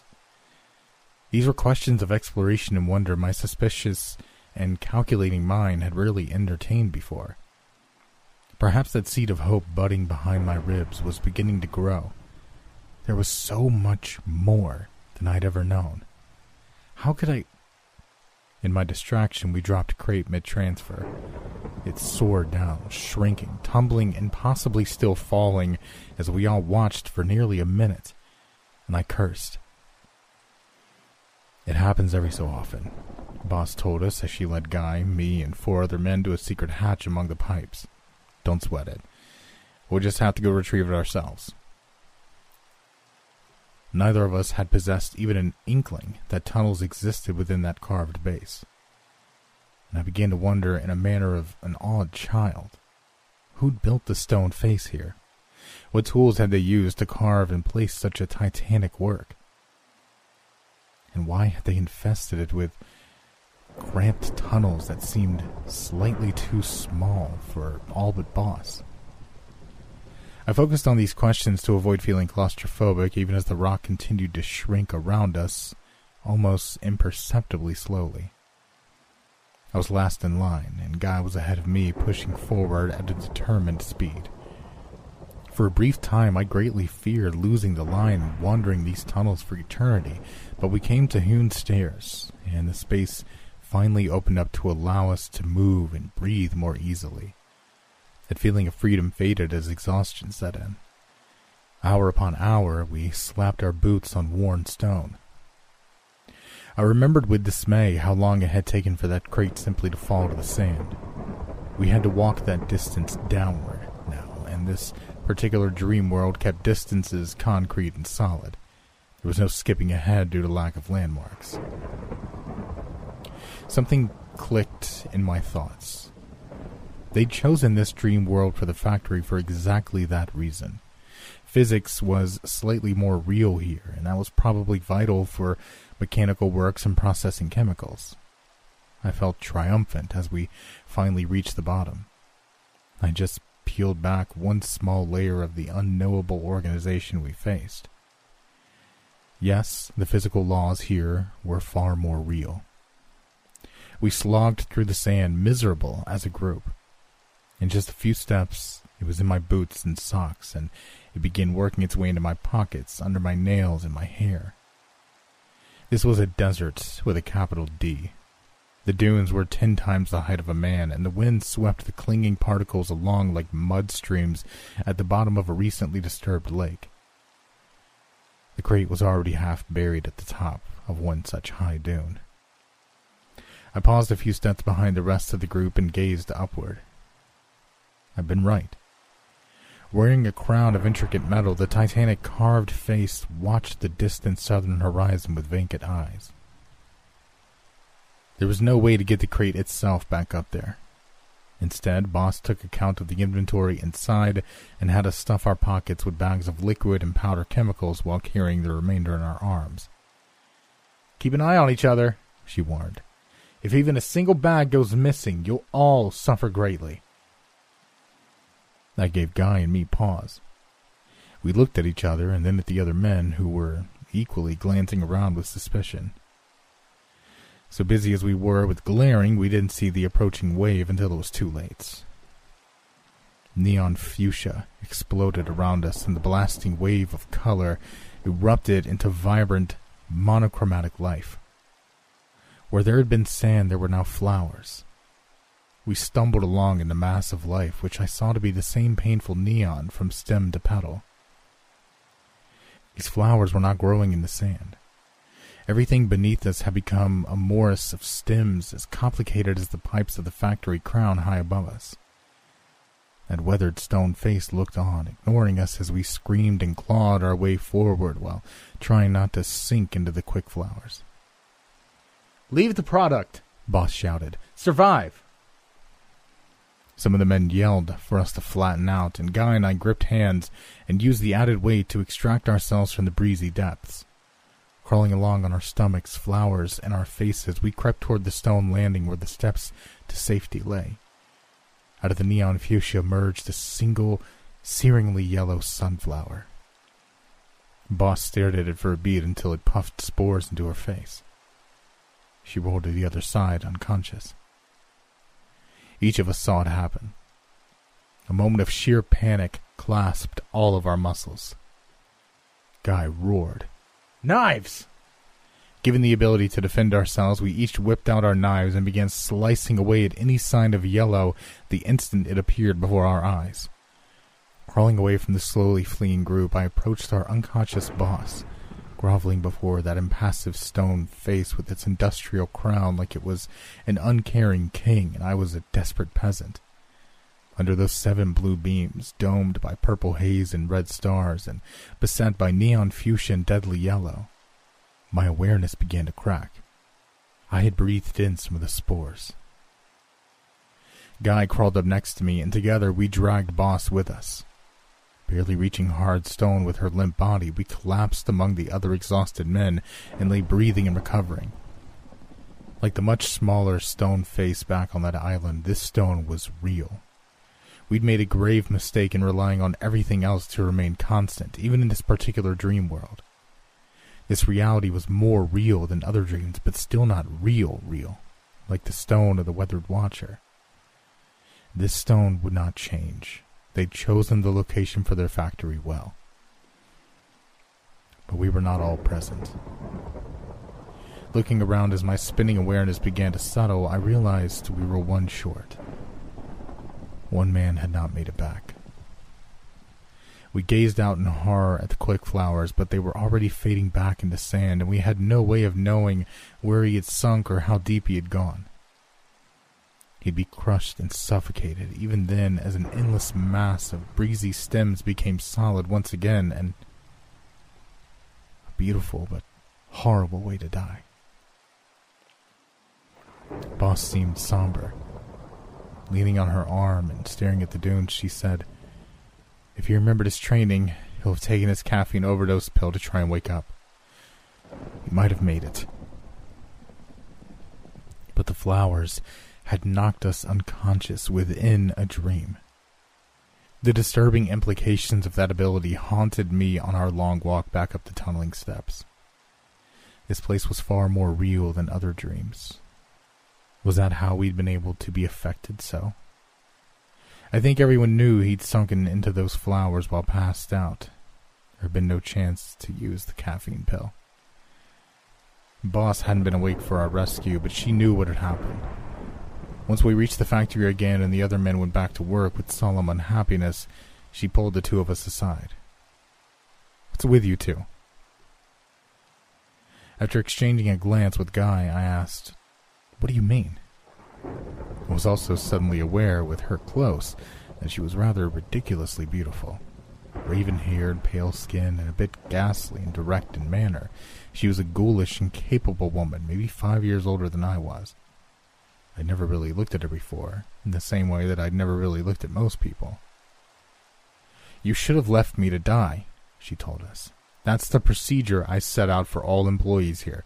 Caffeine pills as a last resort, strict protocols never to go anywhere alone, and direct orders to not risk yourselves for other people. I'm trying to keep you young punks alive out here." Guy reacted negatively. "If we hadn't done that, you'd be dead now." She moved threateningly close and stood taller than him for a moment. "You don't know if I'm real. None of us know if anyone else here is real. You may have risked your life for a figment of your imagination. That stunned him into silence. She sighed. We don't usually hire anything but scum who are more than happy to ditch their colleagues. You two are too good to stay here. I'm sorry, but you gotta go. Guy's silence ended as quickly as it had begun. What? No, I held up a hand. Relax, Guy. She means she's promoting us. She grinned, displaying 2 perfect wide rows of bone-white teeth. You're failing up, boys. We helped unload the next ship that came in from the south and then replaced its cargo with our presents. The crew paid us no mind, for Boss went with us to ensure our arrival at the other end would go smoothly. It's no bother, she said. I consider it a vacation to get out of that steel hellhole for a night. Tracking below the 7th and eastmost blue beam, we sailed the skies over that quiet and endless desert. It was only now that I was leaving that I had the wherewithal to realize that I'd never seen the sun or daylight here. It had always been purple haze and red-starred night. Now that I was aware of that oddity, I also noticed that I'd never seen a moon. My first impression of the place had been colored by the rising moon that I'd seen behind the glass gateway that had led us here. I leaned on the railing and watched as the crowned stone face receded into the distance. From this angle, it finally seemed to be paying attention to me. From this angle, it looked concerned for my fate. Strange that it would only now try to warn us, and not when we were running around outside its unmoving innards or dying beneath its chin. Guy joined me at the rail to watch the factory shrink onto the horizon. Boss leaned there too, though I hadn't noticed her arrival. She breathed in a sweet-scented purple air and closed her eyes for several heartbeats. Better than the air back at the factory, I joked, but she turned and looked at me with utter seriousness. Yes, it is. You boys better treasure what you have while you have it. Everything smells tainted of smoke to me. Guy and I looked at her for a brief moment. We saw her as she truly was. Twice as old, gums rotting, skin sagging, hair falling out, lungs weak, heart dying. The image vanished, and she was disgustingly beautiful once more. You're never going back to real life, are you? Guy asked. She shook her head. Life's no kind of life when you're hooked up to machines all day. And yet, she laughed and gestured back at the oily, dirty, and smoky factory that was now far out of sight. I knew Guy was going to impulsively ask her to come with us then, to escape that second cruel prison of technology and join us on our journey, but I shook my head, and he fell silent. We had a mission, his mission, and complications would only endanger our chances of rescuing his friend. I've been wrong about the moon, though. This place did have one. It just didn't move. As the curve of the earth fell away, we sailed under that blue beam and deeper into the sky, approaching a disk that slowly became wider as we grew closer into the purple haze. Those 7 shafts shot straight forward toward it, unwavering, their only motion that constant glimmer of strings within strings that beams of silent light held as part of their innate visual music. The moon grew even larger. Our speed increased. Guy and I gripped to the rails while the crew worked at a frenzied pace, and Boss raised her arms with excitement. As the acceleration became overpowering and lunar, white filled our vision, Guy screamed. Are we going to smash into it? Through, Boss yelled back. A vast caldera opened up before us, and we followed our lone beam deep into a tremendous crack in the skin of the moon itself. Darkness fell, blacker than any simple absence of light, and only that pulsating blue above lit our hands before our eyes. Ahead, a whirling void flared into existence, and the ship sailed toward it as we clutched carved wood and hoped with all of our inner animal desperation that we would survive whatever was about to happen. We'd earned our way to a deeper layer of dream, one closer to our goal, but I had the distinct sense we were going to dislike our prize very much. And then the blackest black was past, and we sailed through mere gloom. Ahead, a palace of light hung from the shadows above, and the ship pulled slowly up to a dock visible only by its shimmering white outlines. While the crew dry heaved and clutched their stomachs, Guy and I vomited over the side. Inglorious, yes, but we'd survived the transition to something strange, foul, and wondrous. Or perhaps survived was not the word. Boss led us forward to a waiting figure on that outline and lights, that dock that both did exist and did not exist. "I'm not your boss anymore, boys," she said, her tone proud and sad. This time there was no avoiding his piercing ruby gaze. The silhouette of death awaited us with folded hands.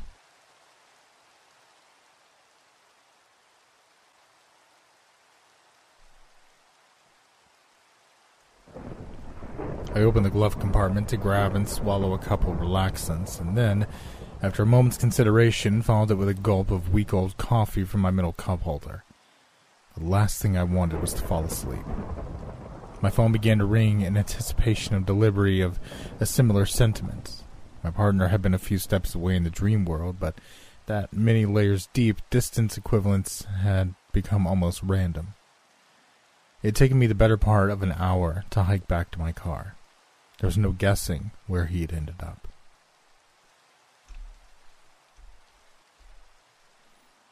"That was him!" Guy shouted. "That was Death!"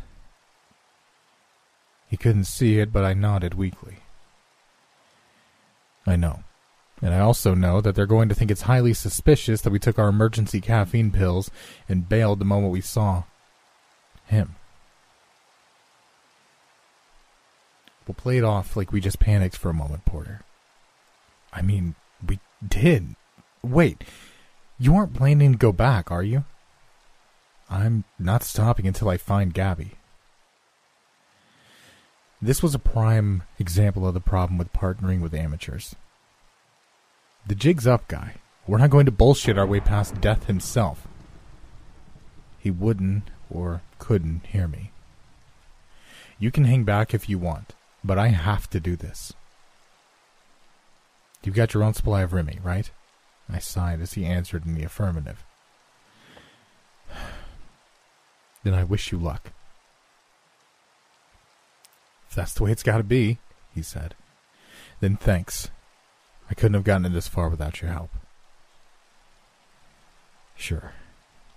I replaced his voice with a gnawing sense of failure and guilt. And that was that. My larger-than-life quest was over.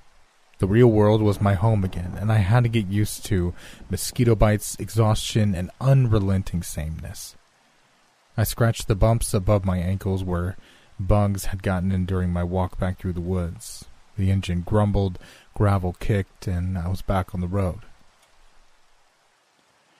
From past experience with long benders, I expected an oncoming train that would wreck me mentally and physically for days, but none seemed to be looming as I headed back to the city.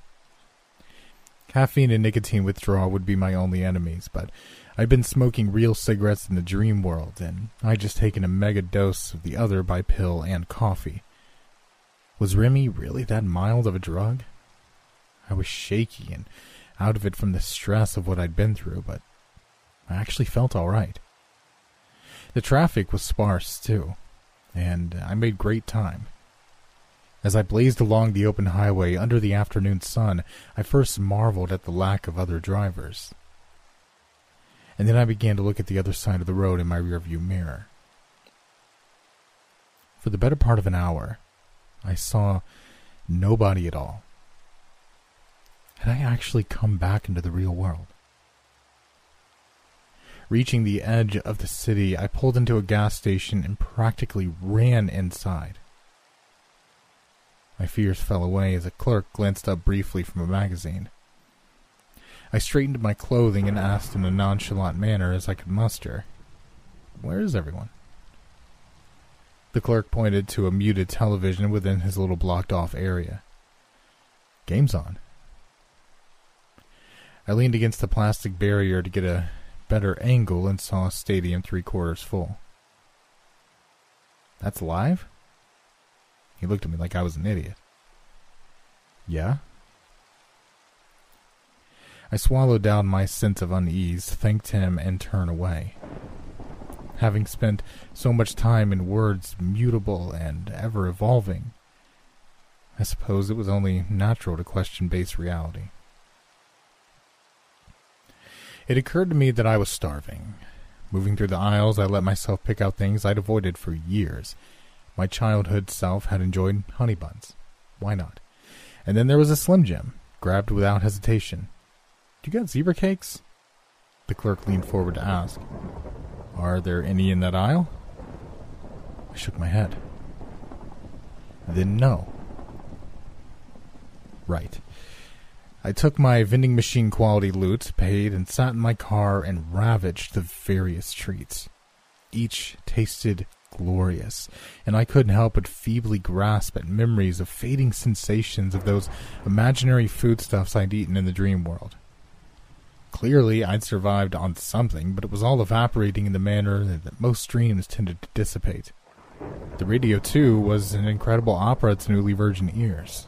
My favorite stations played the same old songs as always, but they held a new impetus now. Looking out the window, the cracked sidewalk looked very permanent and real, and the afternoon sky was searingly beautiful. I hated to admit it, but I'd missed the real world. For all its pains and flaws, it relied on no one. It had existed before me, and it would exist after me. There was something calming in that. I didn't have to prove myself to it or defend it. It would simply exist. Or had I read that sentiment in a book somewhere? I brushed Twinkie remains from my shirt and decided to start up the car and get back on the road. The play of the light as I turned on the car fascinated me. In a flash, I remembered this feeling. I had felt it with so many interactions that had been new and intriguing back when I'd been young. I could distinctly remember this emotion when a very young version of myself had continually pushed a plastic boat down into the bathtub water and watched the bubbly liquid flow in and out through numerous little windows and gaps. It was physics. My brain learning, my mind growing, my inner self compelling new data. I'd been away long enough to become new again. It was an opportunity. I was pluripotent. This shitty and depressed person I'd been was now falling away with the shell of dreams already disintegrating at the edges of my thoughts. I didn't have to be that man anymore. Checking my phone for the first time as I pulled into the parking lots. How had I not done that yet? I saw that it was 2 days late for paying my rent. No worries. Nothing could stress me now. Pulling out some stashed cash from various places in my apartment, I slipped an envelope on the landlord's door slot and left a note with a smiley face on it. What to do now? I had the whole world open to me. I decided to go for a walk. The streets were clean and quiet. As before, nobody else was around. No cars passed while I walked. Well, there was one. I relaxed for a time, but the second one did not go by for another 20 minutes. The day was beautiful, and there should have been an annoyingly huge number of joggers, dog walkers, and children, even in my less-than-stellar neighborhood. Prompted by a growing pit in my stomach, I headed back home to where my note continued to smile at an empty hallway. I knocked on my landlord's door and waited. I knocked a second time and waited. I shouted loudly and looked up and down the hallway. I began pounding on random doors. Finally, I began kicking them in. The building was empty. Upon the last kicked-in door, I felt a terrible cold descend upon my heart. I was alone. In a space where I'd previously been quiet and wary of others, I was now the only person present. In that instant, the entire feel of the place changed from comfortable communal dwelling to silent and empty maze. In fact, the more I thought about it, the more I realized the world itself was taking on that same feeling. The streets in my building were not empty simply because of a game. Sure, tens of thousands of people remained to go watch a sporting event, but that was a misleading concentration. And something was still very wrong. As I sat out beside the quiet parking lot and listened to the wind, I knew I was back in. The phone was already in my hand. Wait for me. Yeah. I have to see this through to the end. We bought replacement caffeine pills just in case, and then drove out to the location in the woods we believed best fit that eerie dock. As the sun's evening blaze began to dim, we took it Remy and waited. The shadow-casting trees faded into a new kind of gloom, one backlit by glowing white lines and pitch blackness. Our ship was gone, as was death. In his place, and vaguely lit by that remaining single beam of dark blue light high above, stood a man wearing a white suit and a calm smile. Whereas in our last reality physics had been somewhat more concrete, here interpersonal relations seemed less a fog. For the first time, I actually perceived and remembered meeting our new boss rather than simply becoming slowly aware of him over time while we worked. Boss reassured us. Worry not about having fled for a day. Every single one of us panicked at the sight of Boss when we first came here. Even me. Come. Within the walls of the hanging place, we tread upon blackness outlined in white and shadows traced by light.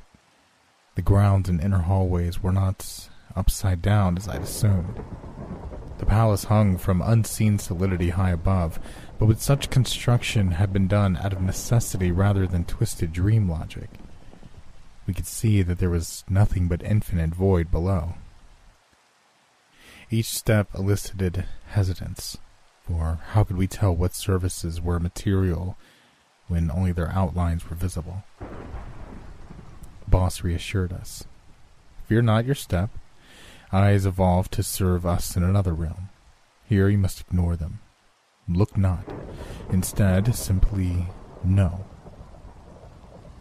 Such is the nature of dreams. He was right. In some places the outlines were too far away to aid in sussing out the lay of a surface, but I let go of that need and began walking as I might in a dream. It was all there. I just needed to let it exist, and it did. Without even looking at it, I marveled at a beautiful tapestry that had formerly been nothing but complex lines of white light. There were still no colors, but the picture was an idea, and I implicitly knew what that idea was. Who is she? Boss smiled, but did not answer.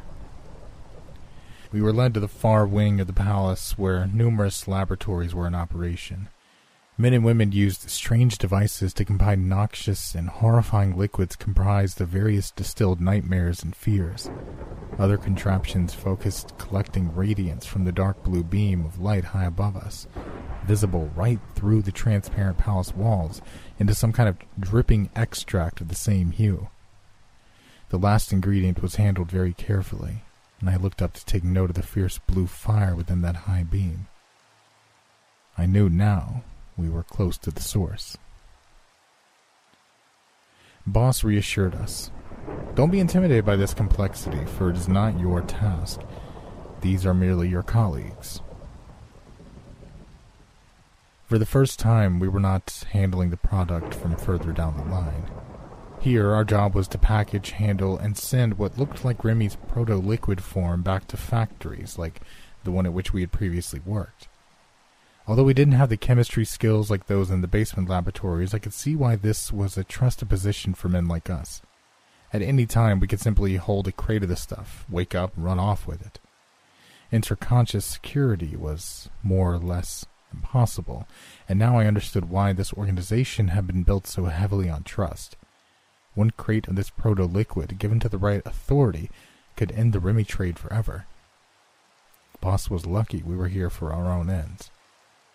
"Guy," I whispered as we stood at the ray-traced dock among 100 crates and waited for the next ship. "Found anything?" He shook his head subtly. "It's only been 2 weeks, though. I know she's close.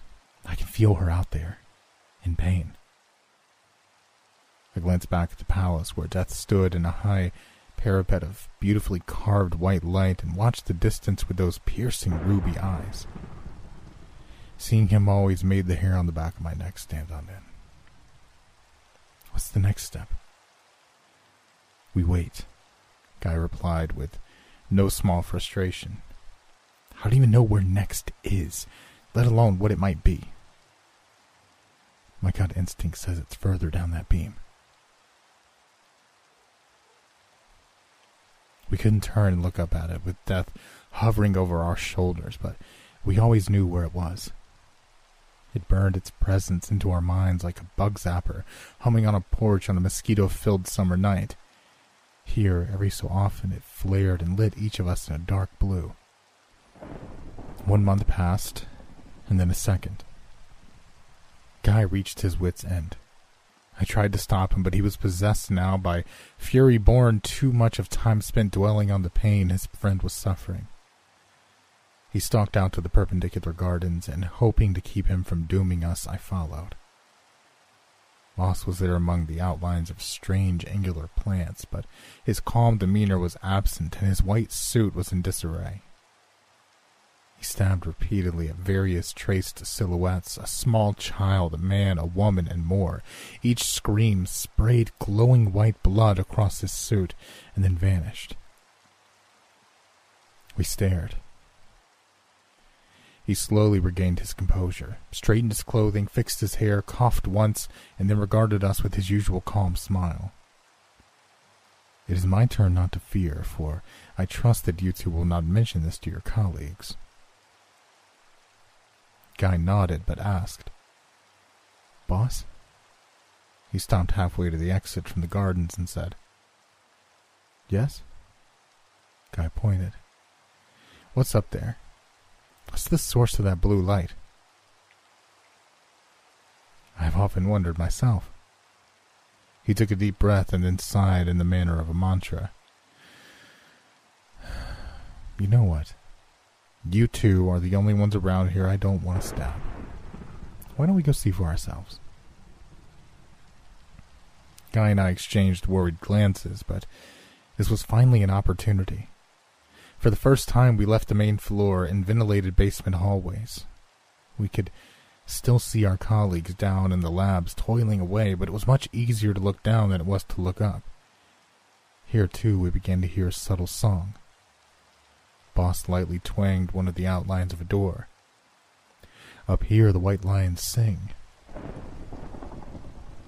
I wondered whether it was a natural effect of hanging tension in the lines, or whether the workers had been specifically denied that haunting but positive music.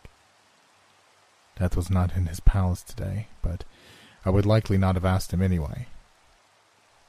I had never yet heard him speak, and his direct gaze instilled paralyzing terror every time, no matter how much I prepared myself. We reached that high parapet and then looked out across the sea of darkness. Here the blue beam was closer, but still far out of reach. With nothing new to see, we investigated the ceiling of each lavish room, where the solidity above had become the roof. "There!"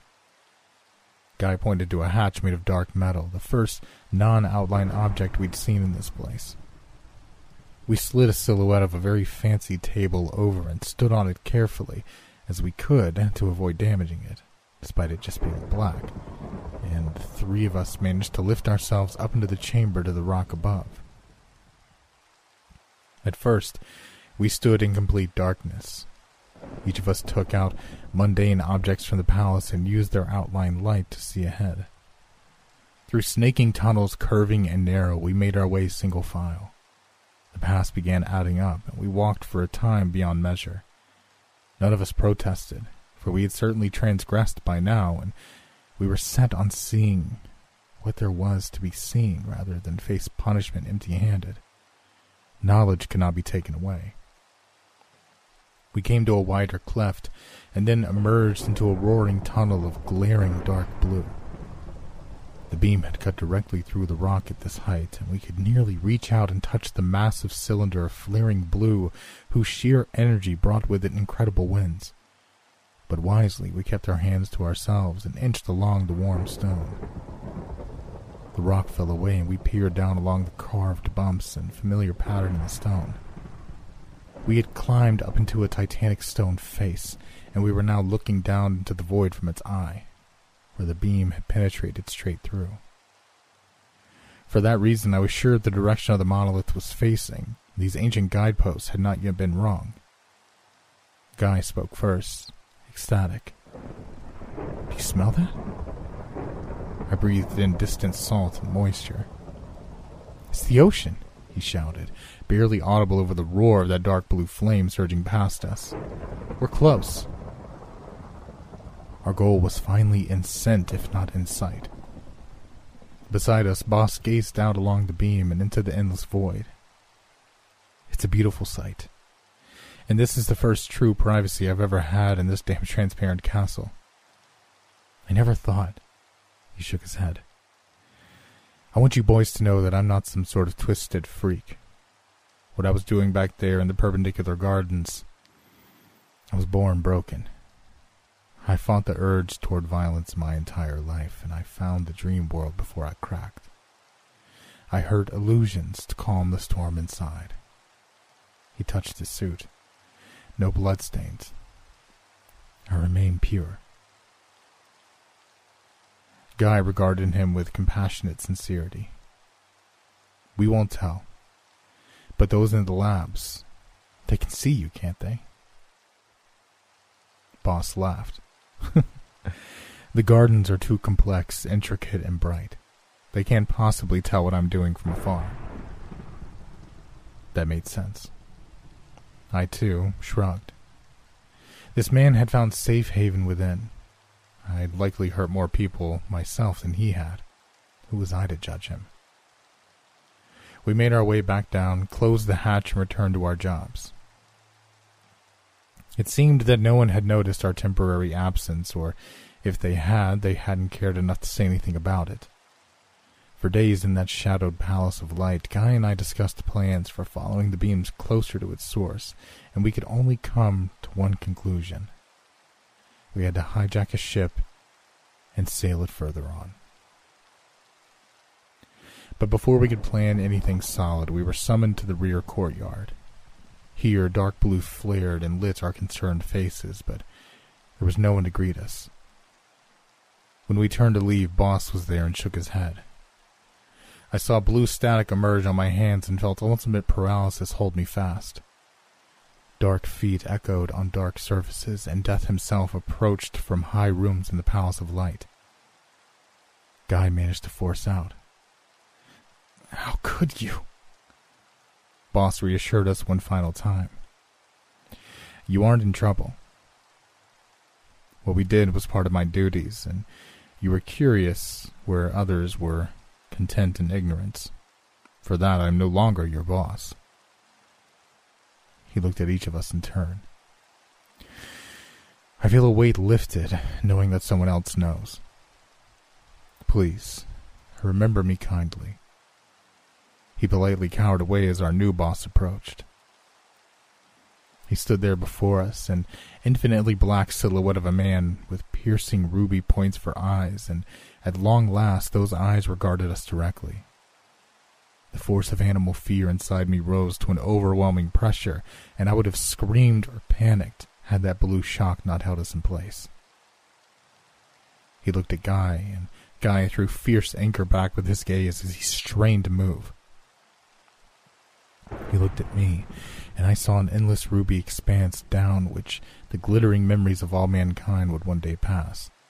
But for reasons beyond my direct comprehension at that moment, I was suddenly no longer afraid. At this, Death tilted his head ever so slightly. He had no mouth, but we heard him thus. "I believe that I should punish your curiosity by rewarding you with the knowledge you unknowingly sought.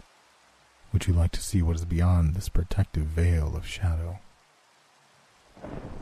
The paralysis lifted. We were allowed to move.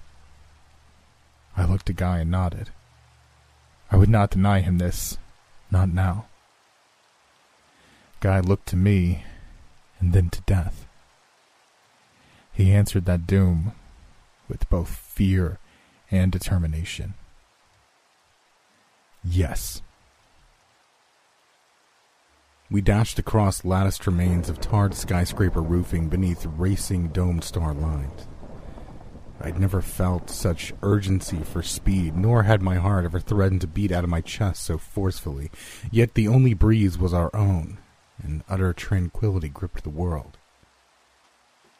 A canyon between monolithic edifices yawned open ahead, but Guy screamed refusal and ran even faster. He was either rewarded or lucky, for the vines sprouting up around us to the pace of a time-lapse violin now surged, joined, and thickened between two high man-made ledges. Sweat-drenched, red-faced from angry exertion, and heedless, he sprinted toward without hesitation. I had different motivations than he, but I, too, gave more than my all. This mattered. The whole great span of our screaming lot of monkeys had slowly left this globe to its own writhing natural furies, and there was no one left to care or remember, for it mattered little in the end. But for this one need, this one subject, a heart was at stake. That made it personal. That made it matter. Tired old mechanisms and slack-jawed tubes rusted and reclined as we passed among them. One of these, still standing tall with the pride of the last soldier on watch, refused to sprout iron oxide and melt like his fellows. Without moving, he approached rapidly, gave us a dull chrome nod, and then receded into the distance, playing us a few low groaning notes to remind us that the corybantic violin was ever on our heels. A tempest came and went in an instant with the smacking force of 1,000 winds, but the momentary chill only refreshed us and urged us across another gap.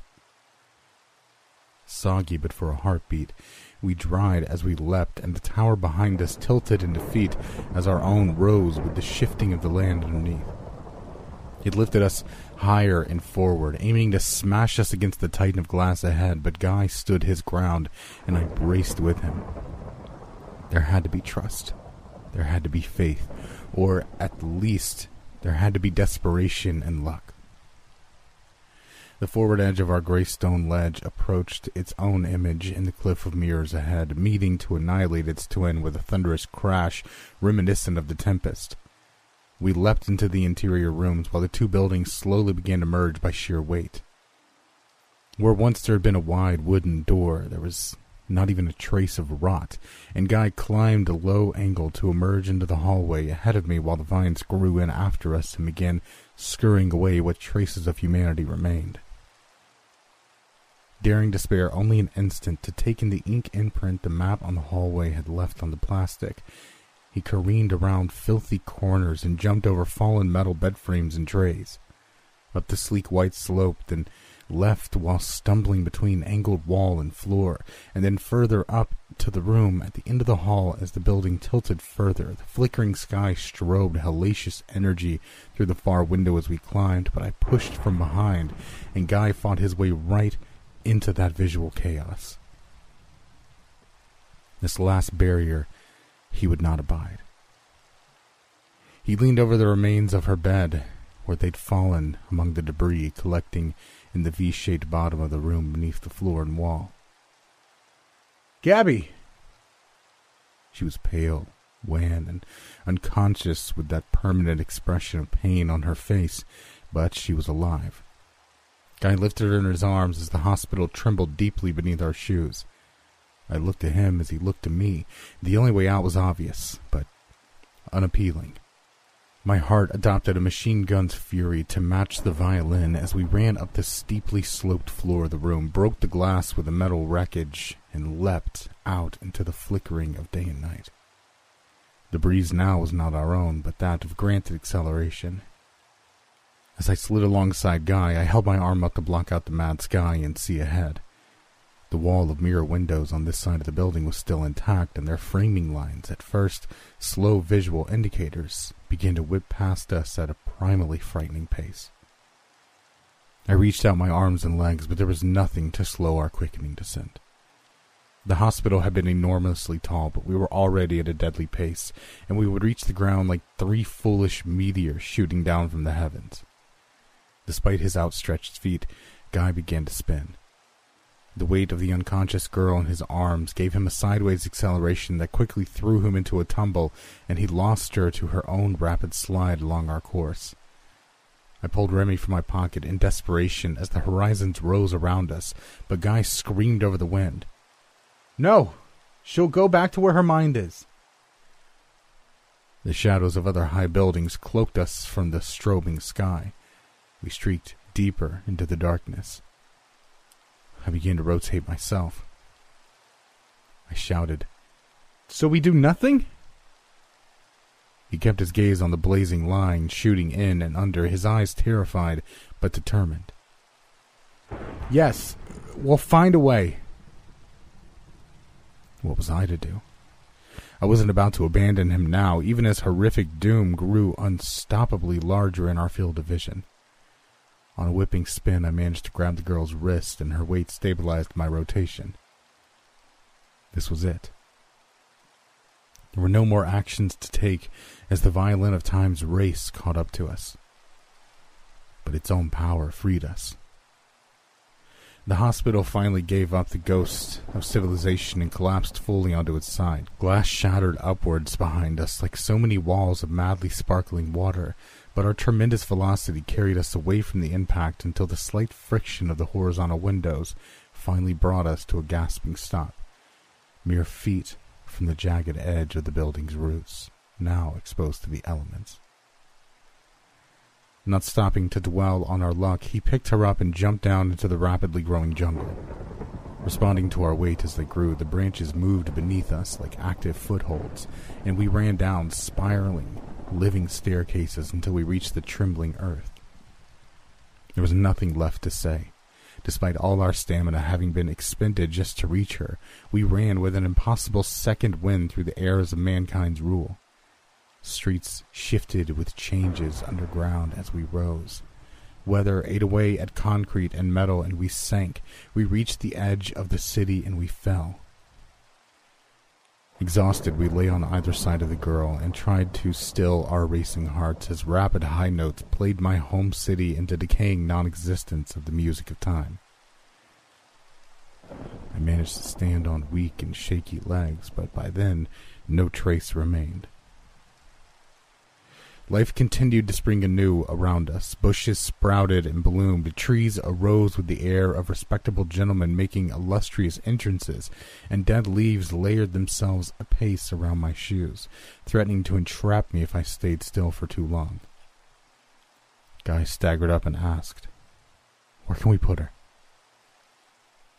I wanted to find some spark of brilliance and figure out a creative solution, but the pace of the world made it fairly clear humanity was gone, and nowhere was safe for an unconscious girl. There might have been a few scattered people left on the globe, those that had been incapacitated long-term and with no loved ones to feed them a pill, those too afraid to go with the rest of their species, and those inevitable rare counterculture individuals humanity had once built inspiration upon. But we would find none of them in time. "Go," I told him. "You meet death first. I'll wait here with her. When you get back, I'll take my turn, if you haven't already rescued her soul." "Her mind," he countered softly, his gaze on her pained face. I said, "Right," but I hardly meant it. He clenched the fist and downed enough Remy to vanish promptly. I was left alone, the furiously growing wilds of earth emptied. I picked her up and began walking, but the direction didn't matter. The world was savage, even now, and I would find respite only if I built it. Finding a careful sparse grove, I directed the limbs of the trees with my hands as I had my feet in our escape, and I curved them into a solid little house. Denied light, the grasses and bushes within melted away of their own accord, and I used a small raw stone to hew at a large raw stone until it became somewhat like a bed. Protected from the elements, it would not weather away. On this I laid her down, for nothing living would serve either of us now. It was a rough life, but at the very least the blur of night and day had become an even calm glow that suffused everything at once with starlight, moonlight, and sunlight, in a combination perfectly pleasing to the senses. If I wanted warmth, I focused on the sunlight. If I wanted cool, I focused on the starlight. If I wanted peace, the moon gave it to me in its own rhythm. At times I took small amounts of Remy in order to once again experience dreams in some limited fashion, for I'd lost the ability myself. I wandered the shifting valleys, climbed the rising and falling mountains, and bathed in ocean waters blasting forward and back with comical force. I tried to build a sandcastle like I had once in my youth, but the shore melted away under my hands before I could do so much as lay a second handful. And so, complete a scene, civilization was over. The real world and the dream world had lost all distinction, for the human race had found such a separation no longer useful and discarded it. It was one of those Remy-fueled wanderings that I sighted another person. She stood unmoving on the shore until she noticed me and beckoned me with amazed need. I approached and focused on the starlight around me. This energy of night strengthened her image. She was one of the dead. I said, "I haven't seen a spirit in a very long time. I assumed most of them had their unfinished business taken care of in the final days." She nodded, but a hand brought me closer and she whispered in my ear. I smiled. You must have seen me try. I can't build a sandcastle. Her expression fell, as did mine, when I realized she was serious. "All right," I told her. "I'll try." She brightened immediately, and I scooped up sand and dumped it in a pile at my feet. Torn away by the cycle of tides and surf, it vanished instantly. Laughing awkwardly, I moved further up the beach and tried again. Blasted by the cycle of winds and weather, it vanished instantly. Determined now, I ran further, always making sure to stay in sight of her. How long had she been alone? Leaving her there by herself for all that time was unthinkable. Carefully, I took the trees and guided them into wide walls. A small hut would not suffice. An era passed while I shaped the entire forest's edge and shoreline into a maze of windbreaks that would last a century. Eager now, I slammed a handful of sand down and then another. She gave a slight sigh of happiness and vanished. She'd never really needed a sandcastle. She just needed to know that she was not alone. Smiling, I sauntered home. It wasn't so much a good deed that gave me lightness, but the assuaging of pain unknowable. This I had never considered in my previous life. On one knee and weak, Guy awaited me at home. He kneeled over her, watching, and she woke. He turned to me with haunted features. Whatever he had seen with death, it had cost him dearly. I could only ask, was it worth it? He gave a slow nod, and I watched the tautness of his pale skin as he spoke. "Thank you. We've been partners beyond understanding. And friends." I shook his hand sincerely. For all her weakness and torture now over, she smiled up at me. He took Remy with the last of his strength and gave her the rest of his supply. They both disappeared from sight without so much as a sound. That was it. I was done. There was nothing left. I wandered outside and watched in particular the white beam of the moon circling overhead at blinding speeds. I didn't have to visit with death. There was no longer anyone to save. How could I risk going through what Guy had gone through? I could see the nightmare he'd endured in his eyes, but a complete lack of motivation and goal was itself a motivator. There would be no new experiences here. I did not truly have a choice. Forward was the only direction. I took enough Remy and awaited the change. Death stood in the rear courtyard awaiting me in turn. He had not moved from the position I had last seen him in, as far as I could tell, or he had returned to it, or time was less straightforward than I expected in this place.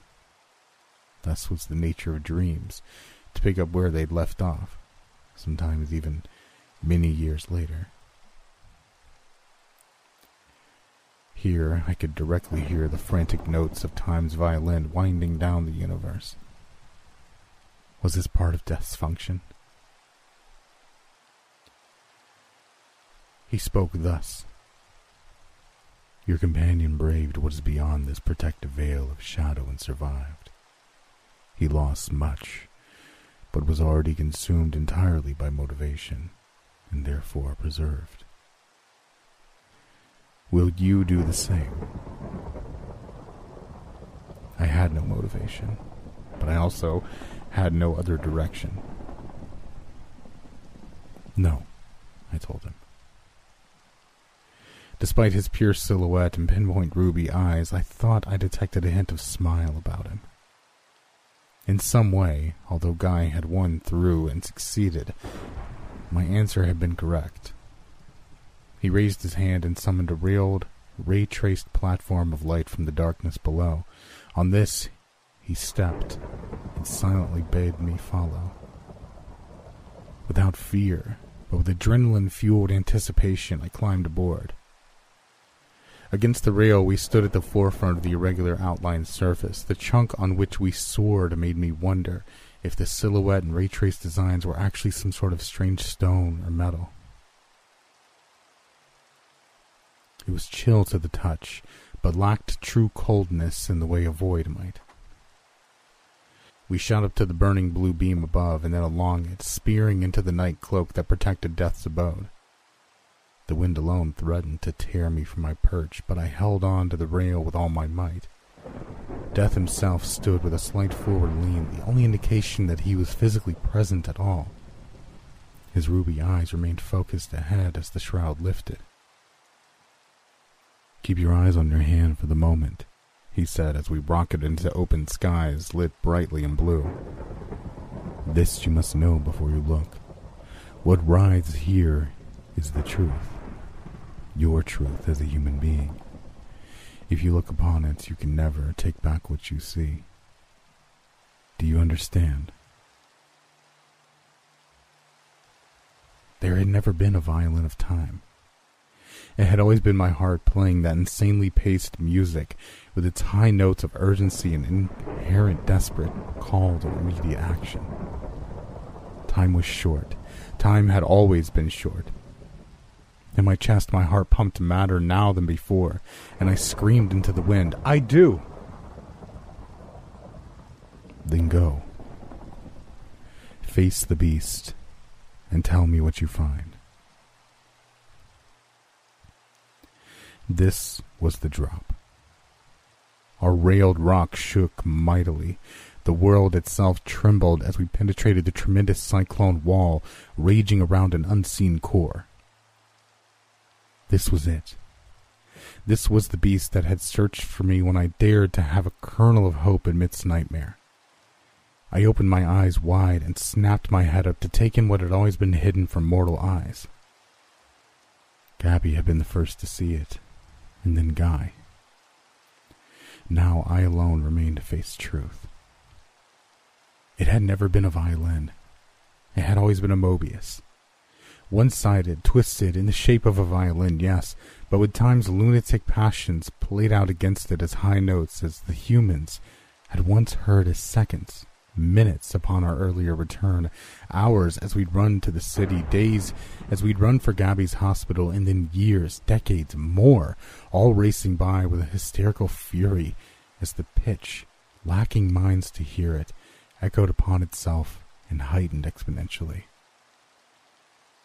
And still, our pitiful little rock shook in the maw of the hurricane, and Death, displaying the first true emotions I'd ever heard from him, shouted, "What do you see?" Was reality itself shaking? I soared over the hills and valleys and mountains of the infant earth as it bubbled and shifted and changed. The moon spun away and cooled, the oceans formed below, the celestial bodies careened around the sun, that yellow heart grew larger and red, and I shot up through the nebulae and galaxies of existence to watch them spin faster and faster, more frantic now with each passing rapid note. They were clocks, atoms, molecules, planets, solar systems, galaxies, superclusters. They were all clocks, faster and faster with hands blurring.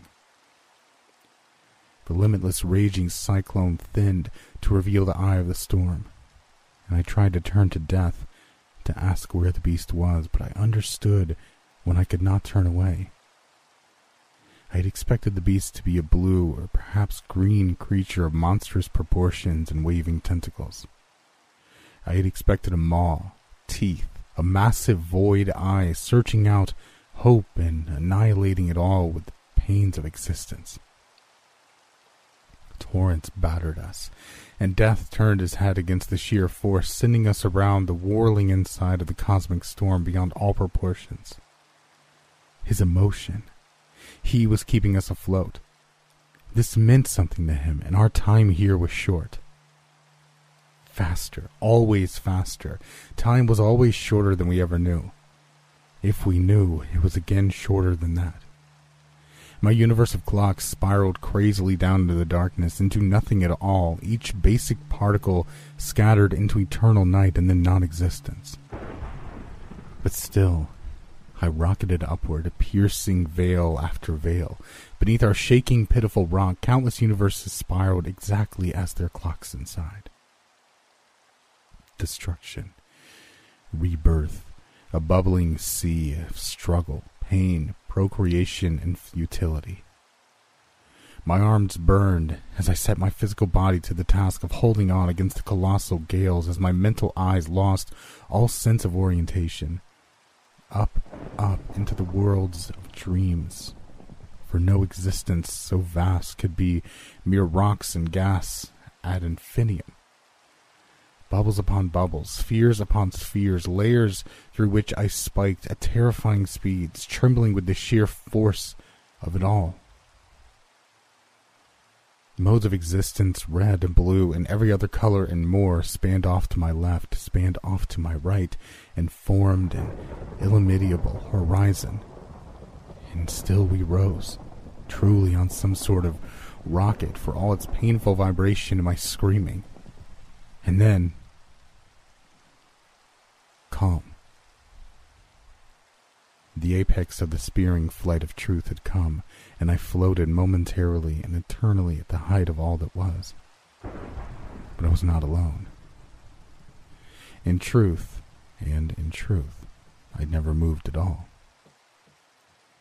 In a mind whose size, by definition, defied definition, whose size would always be bigger than any measure assigned to it, I was a single neuron. Trillions, quadrillions more. We burned like little stars here in the mind of... what?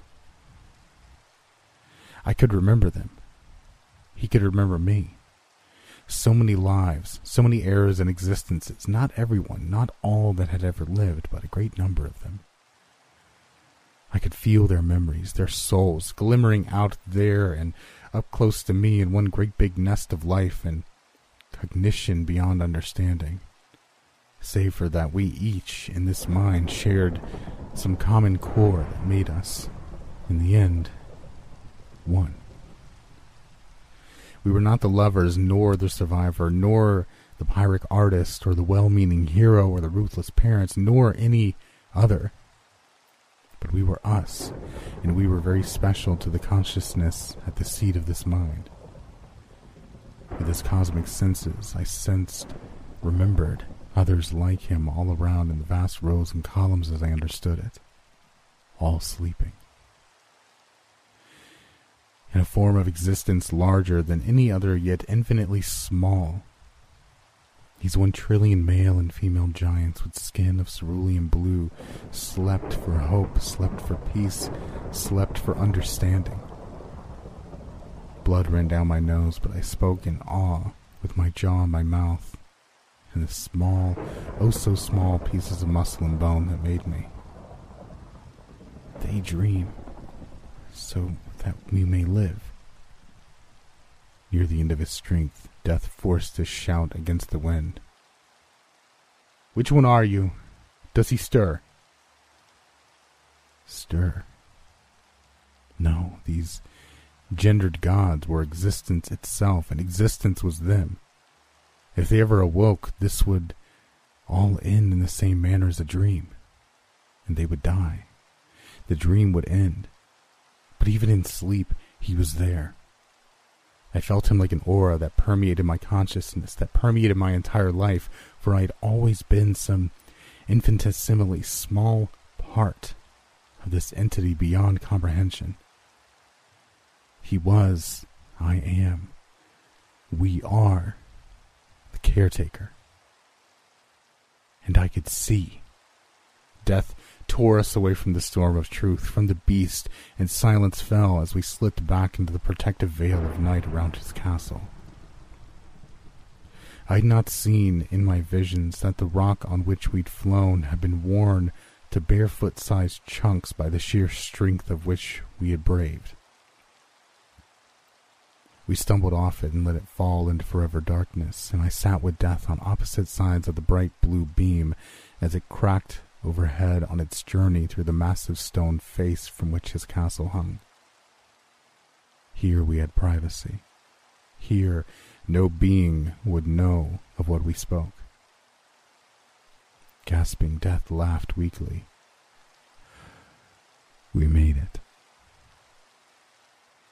"You're not like I expected," I told him, trying to catch my breath.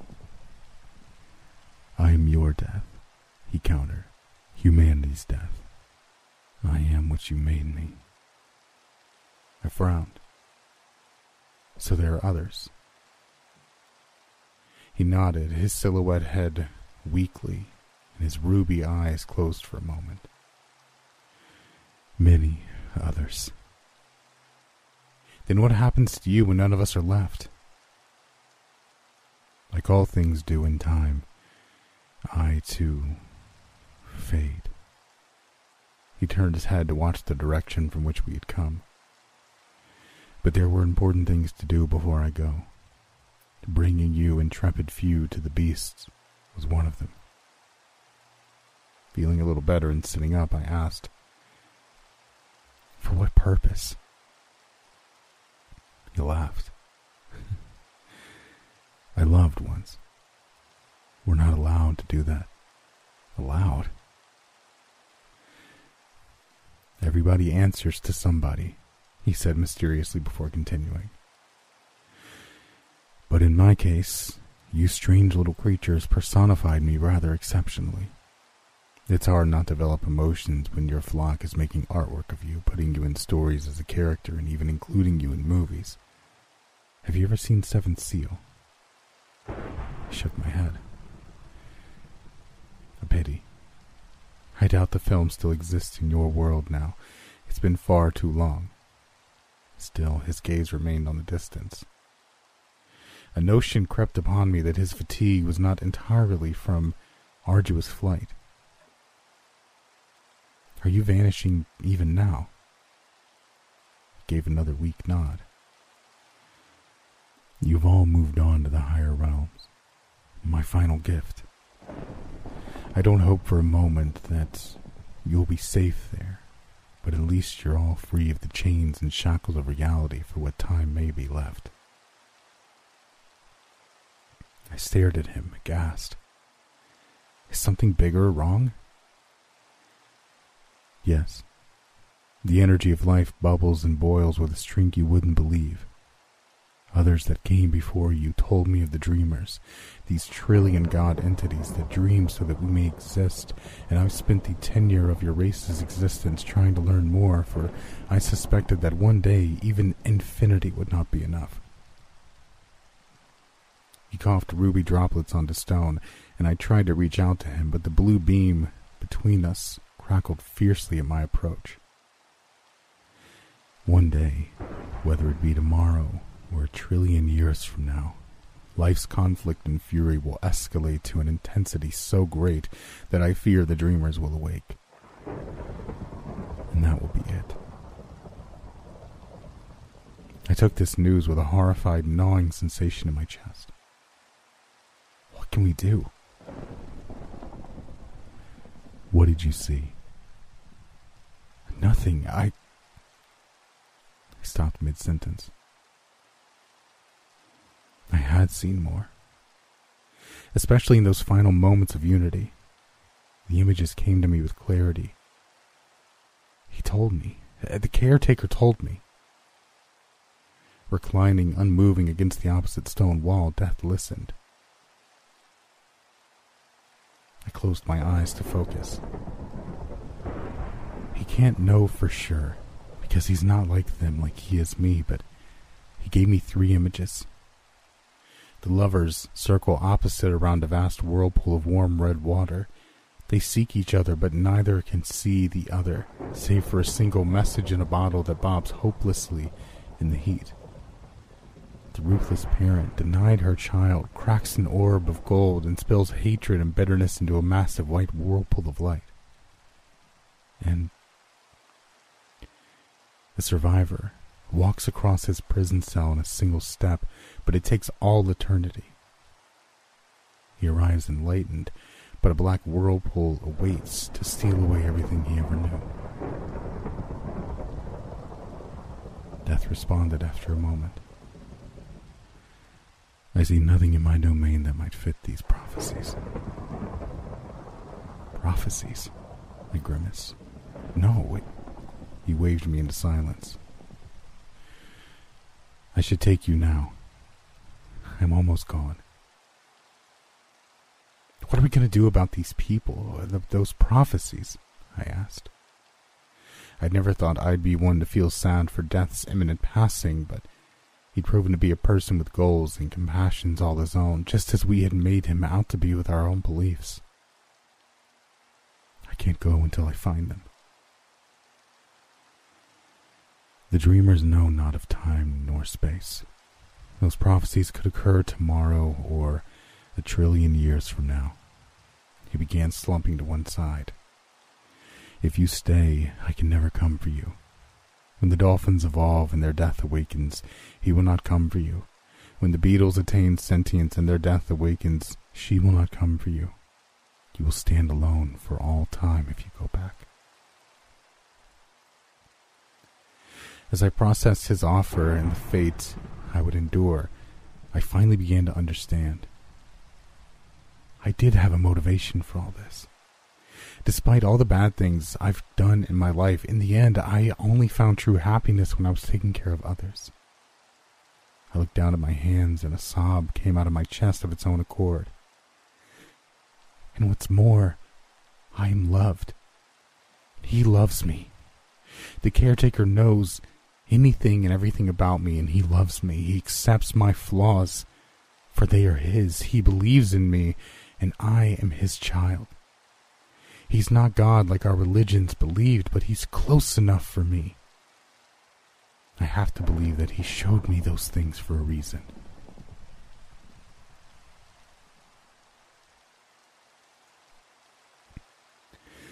Ever the Sisypheans you people are, I have no doubt it will be one of your kind who will ultimately put all existence in jeopardy simply because you refuse to be cowed. At the end of the day, That simple truth is what it's really all about. Existence wants you to break and bow down, and you refuse. Beyond all logic, you refuse. Beyond all sanity, you refuse. You are the best kind of crazy. Death laughed kindly and then fully slumped into a blue-lit stone. Humans. It's been... His silhouette faded to gray and his ruby eyes dimmed. Fun.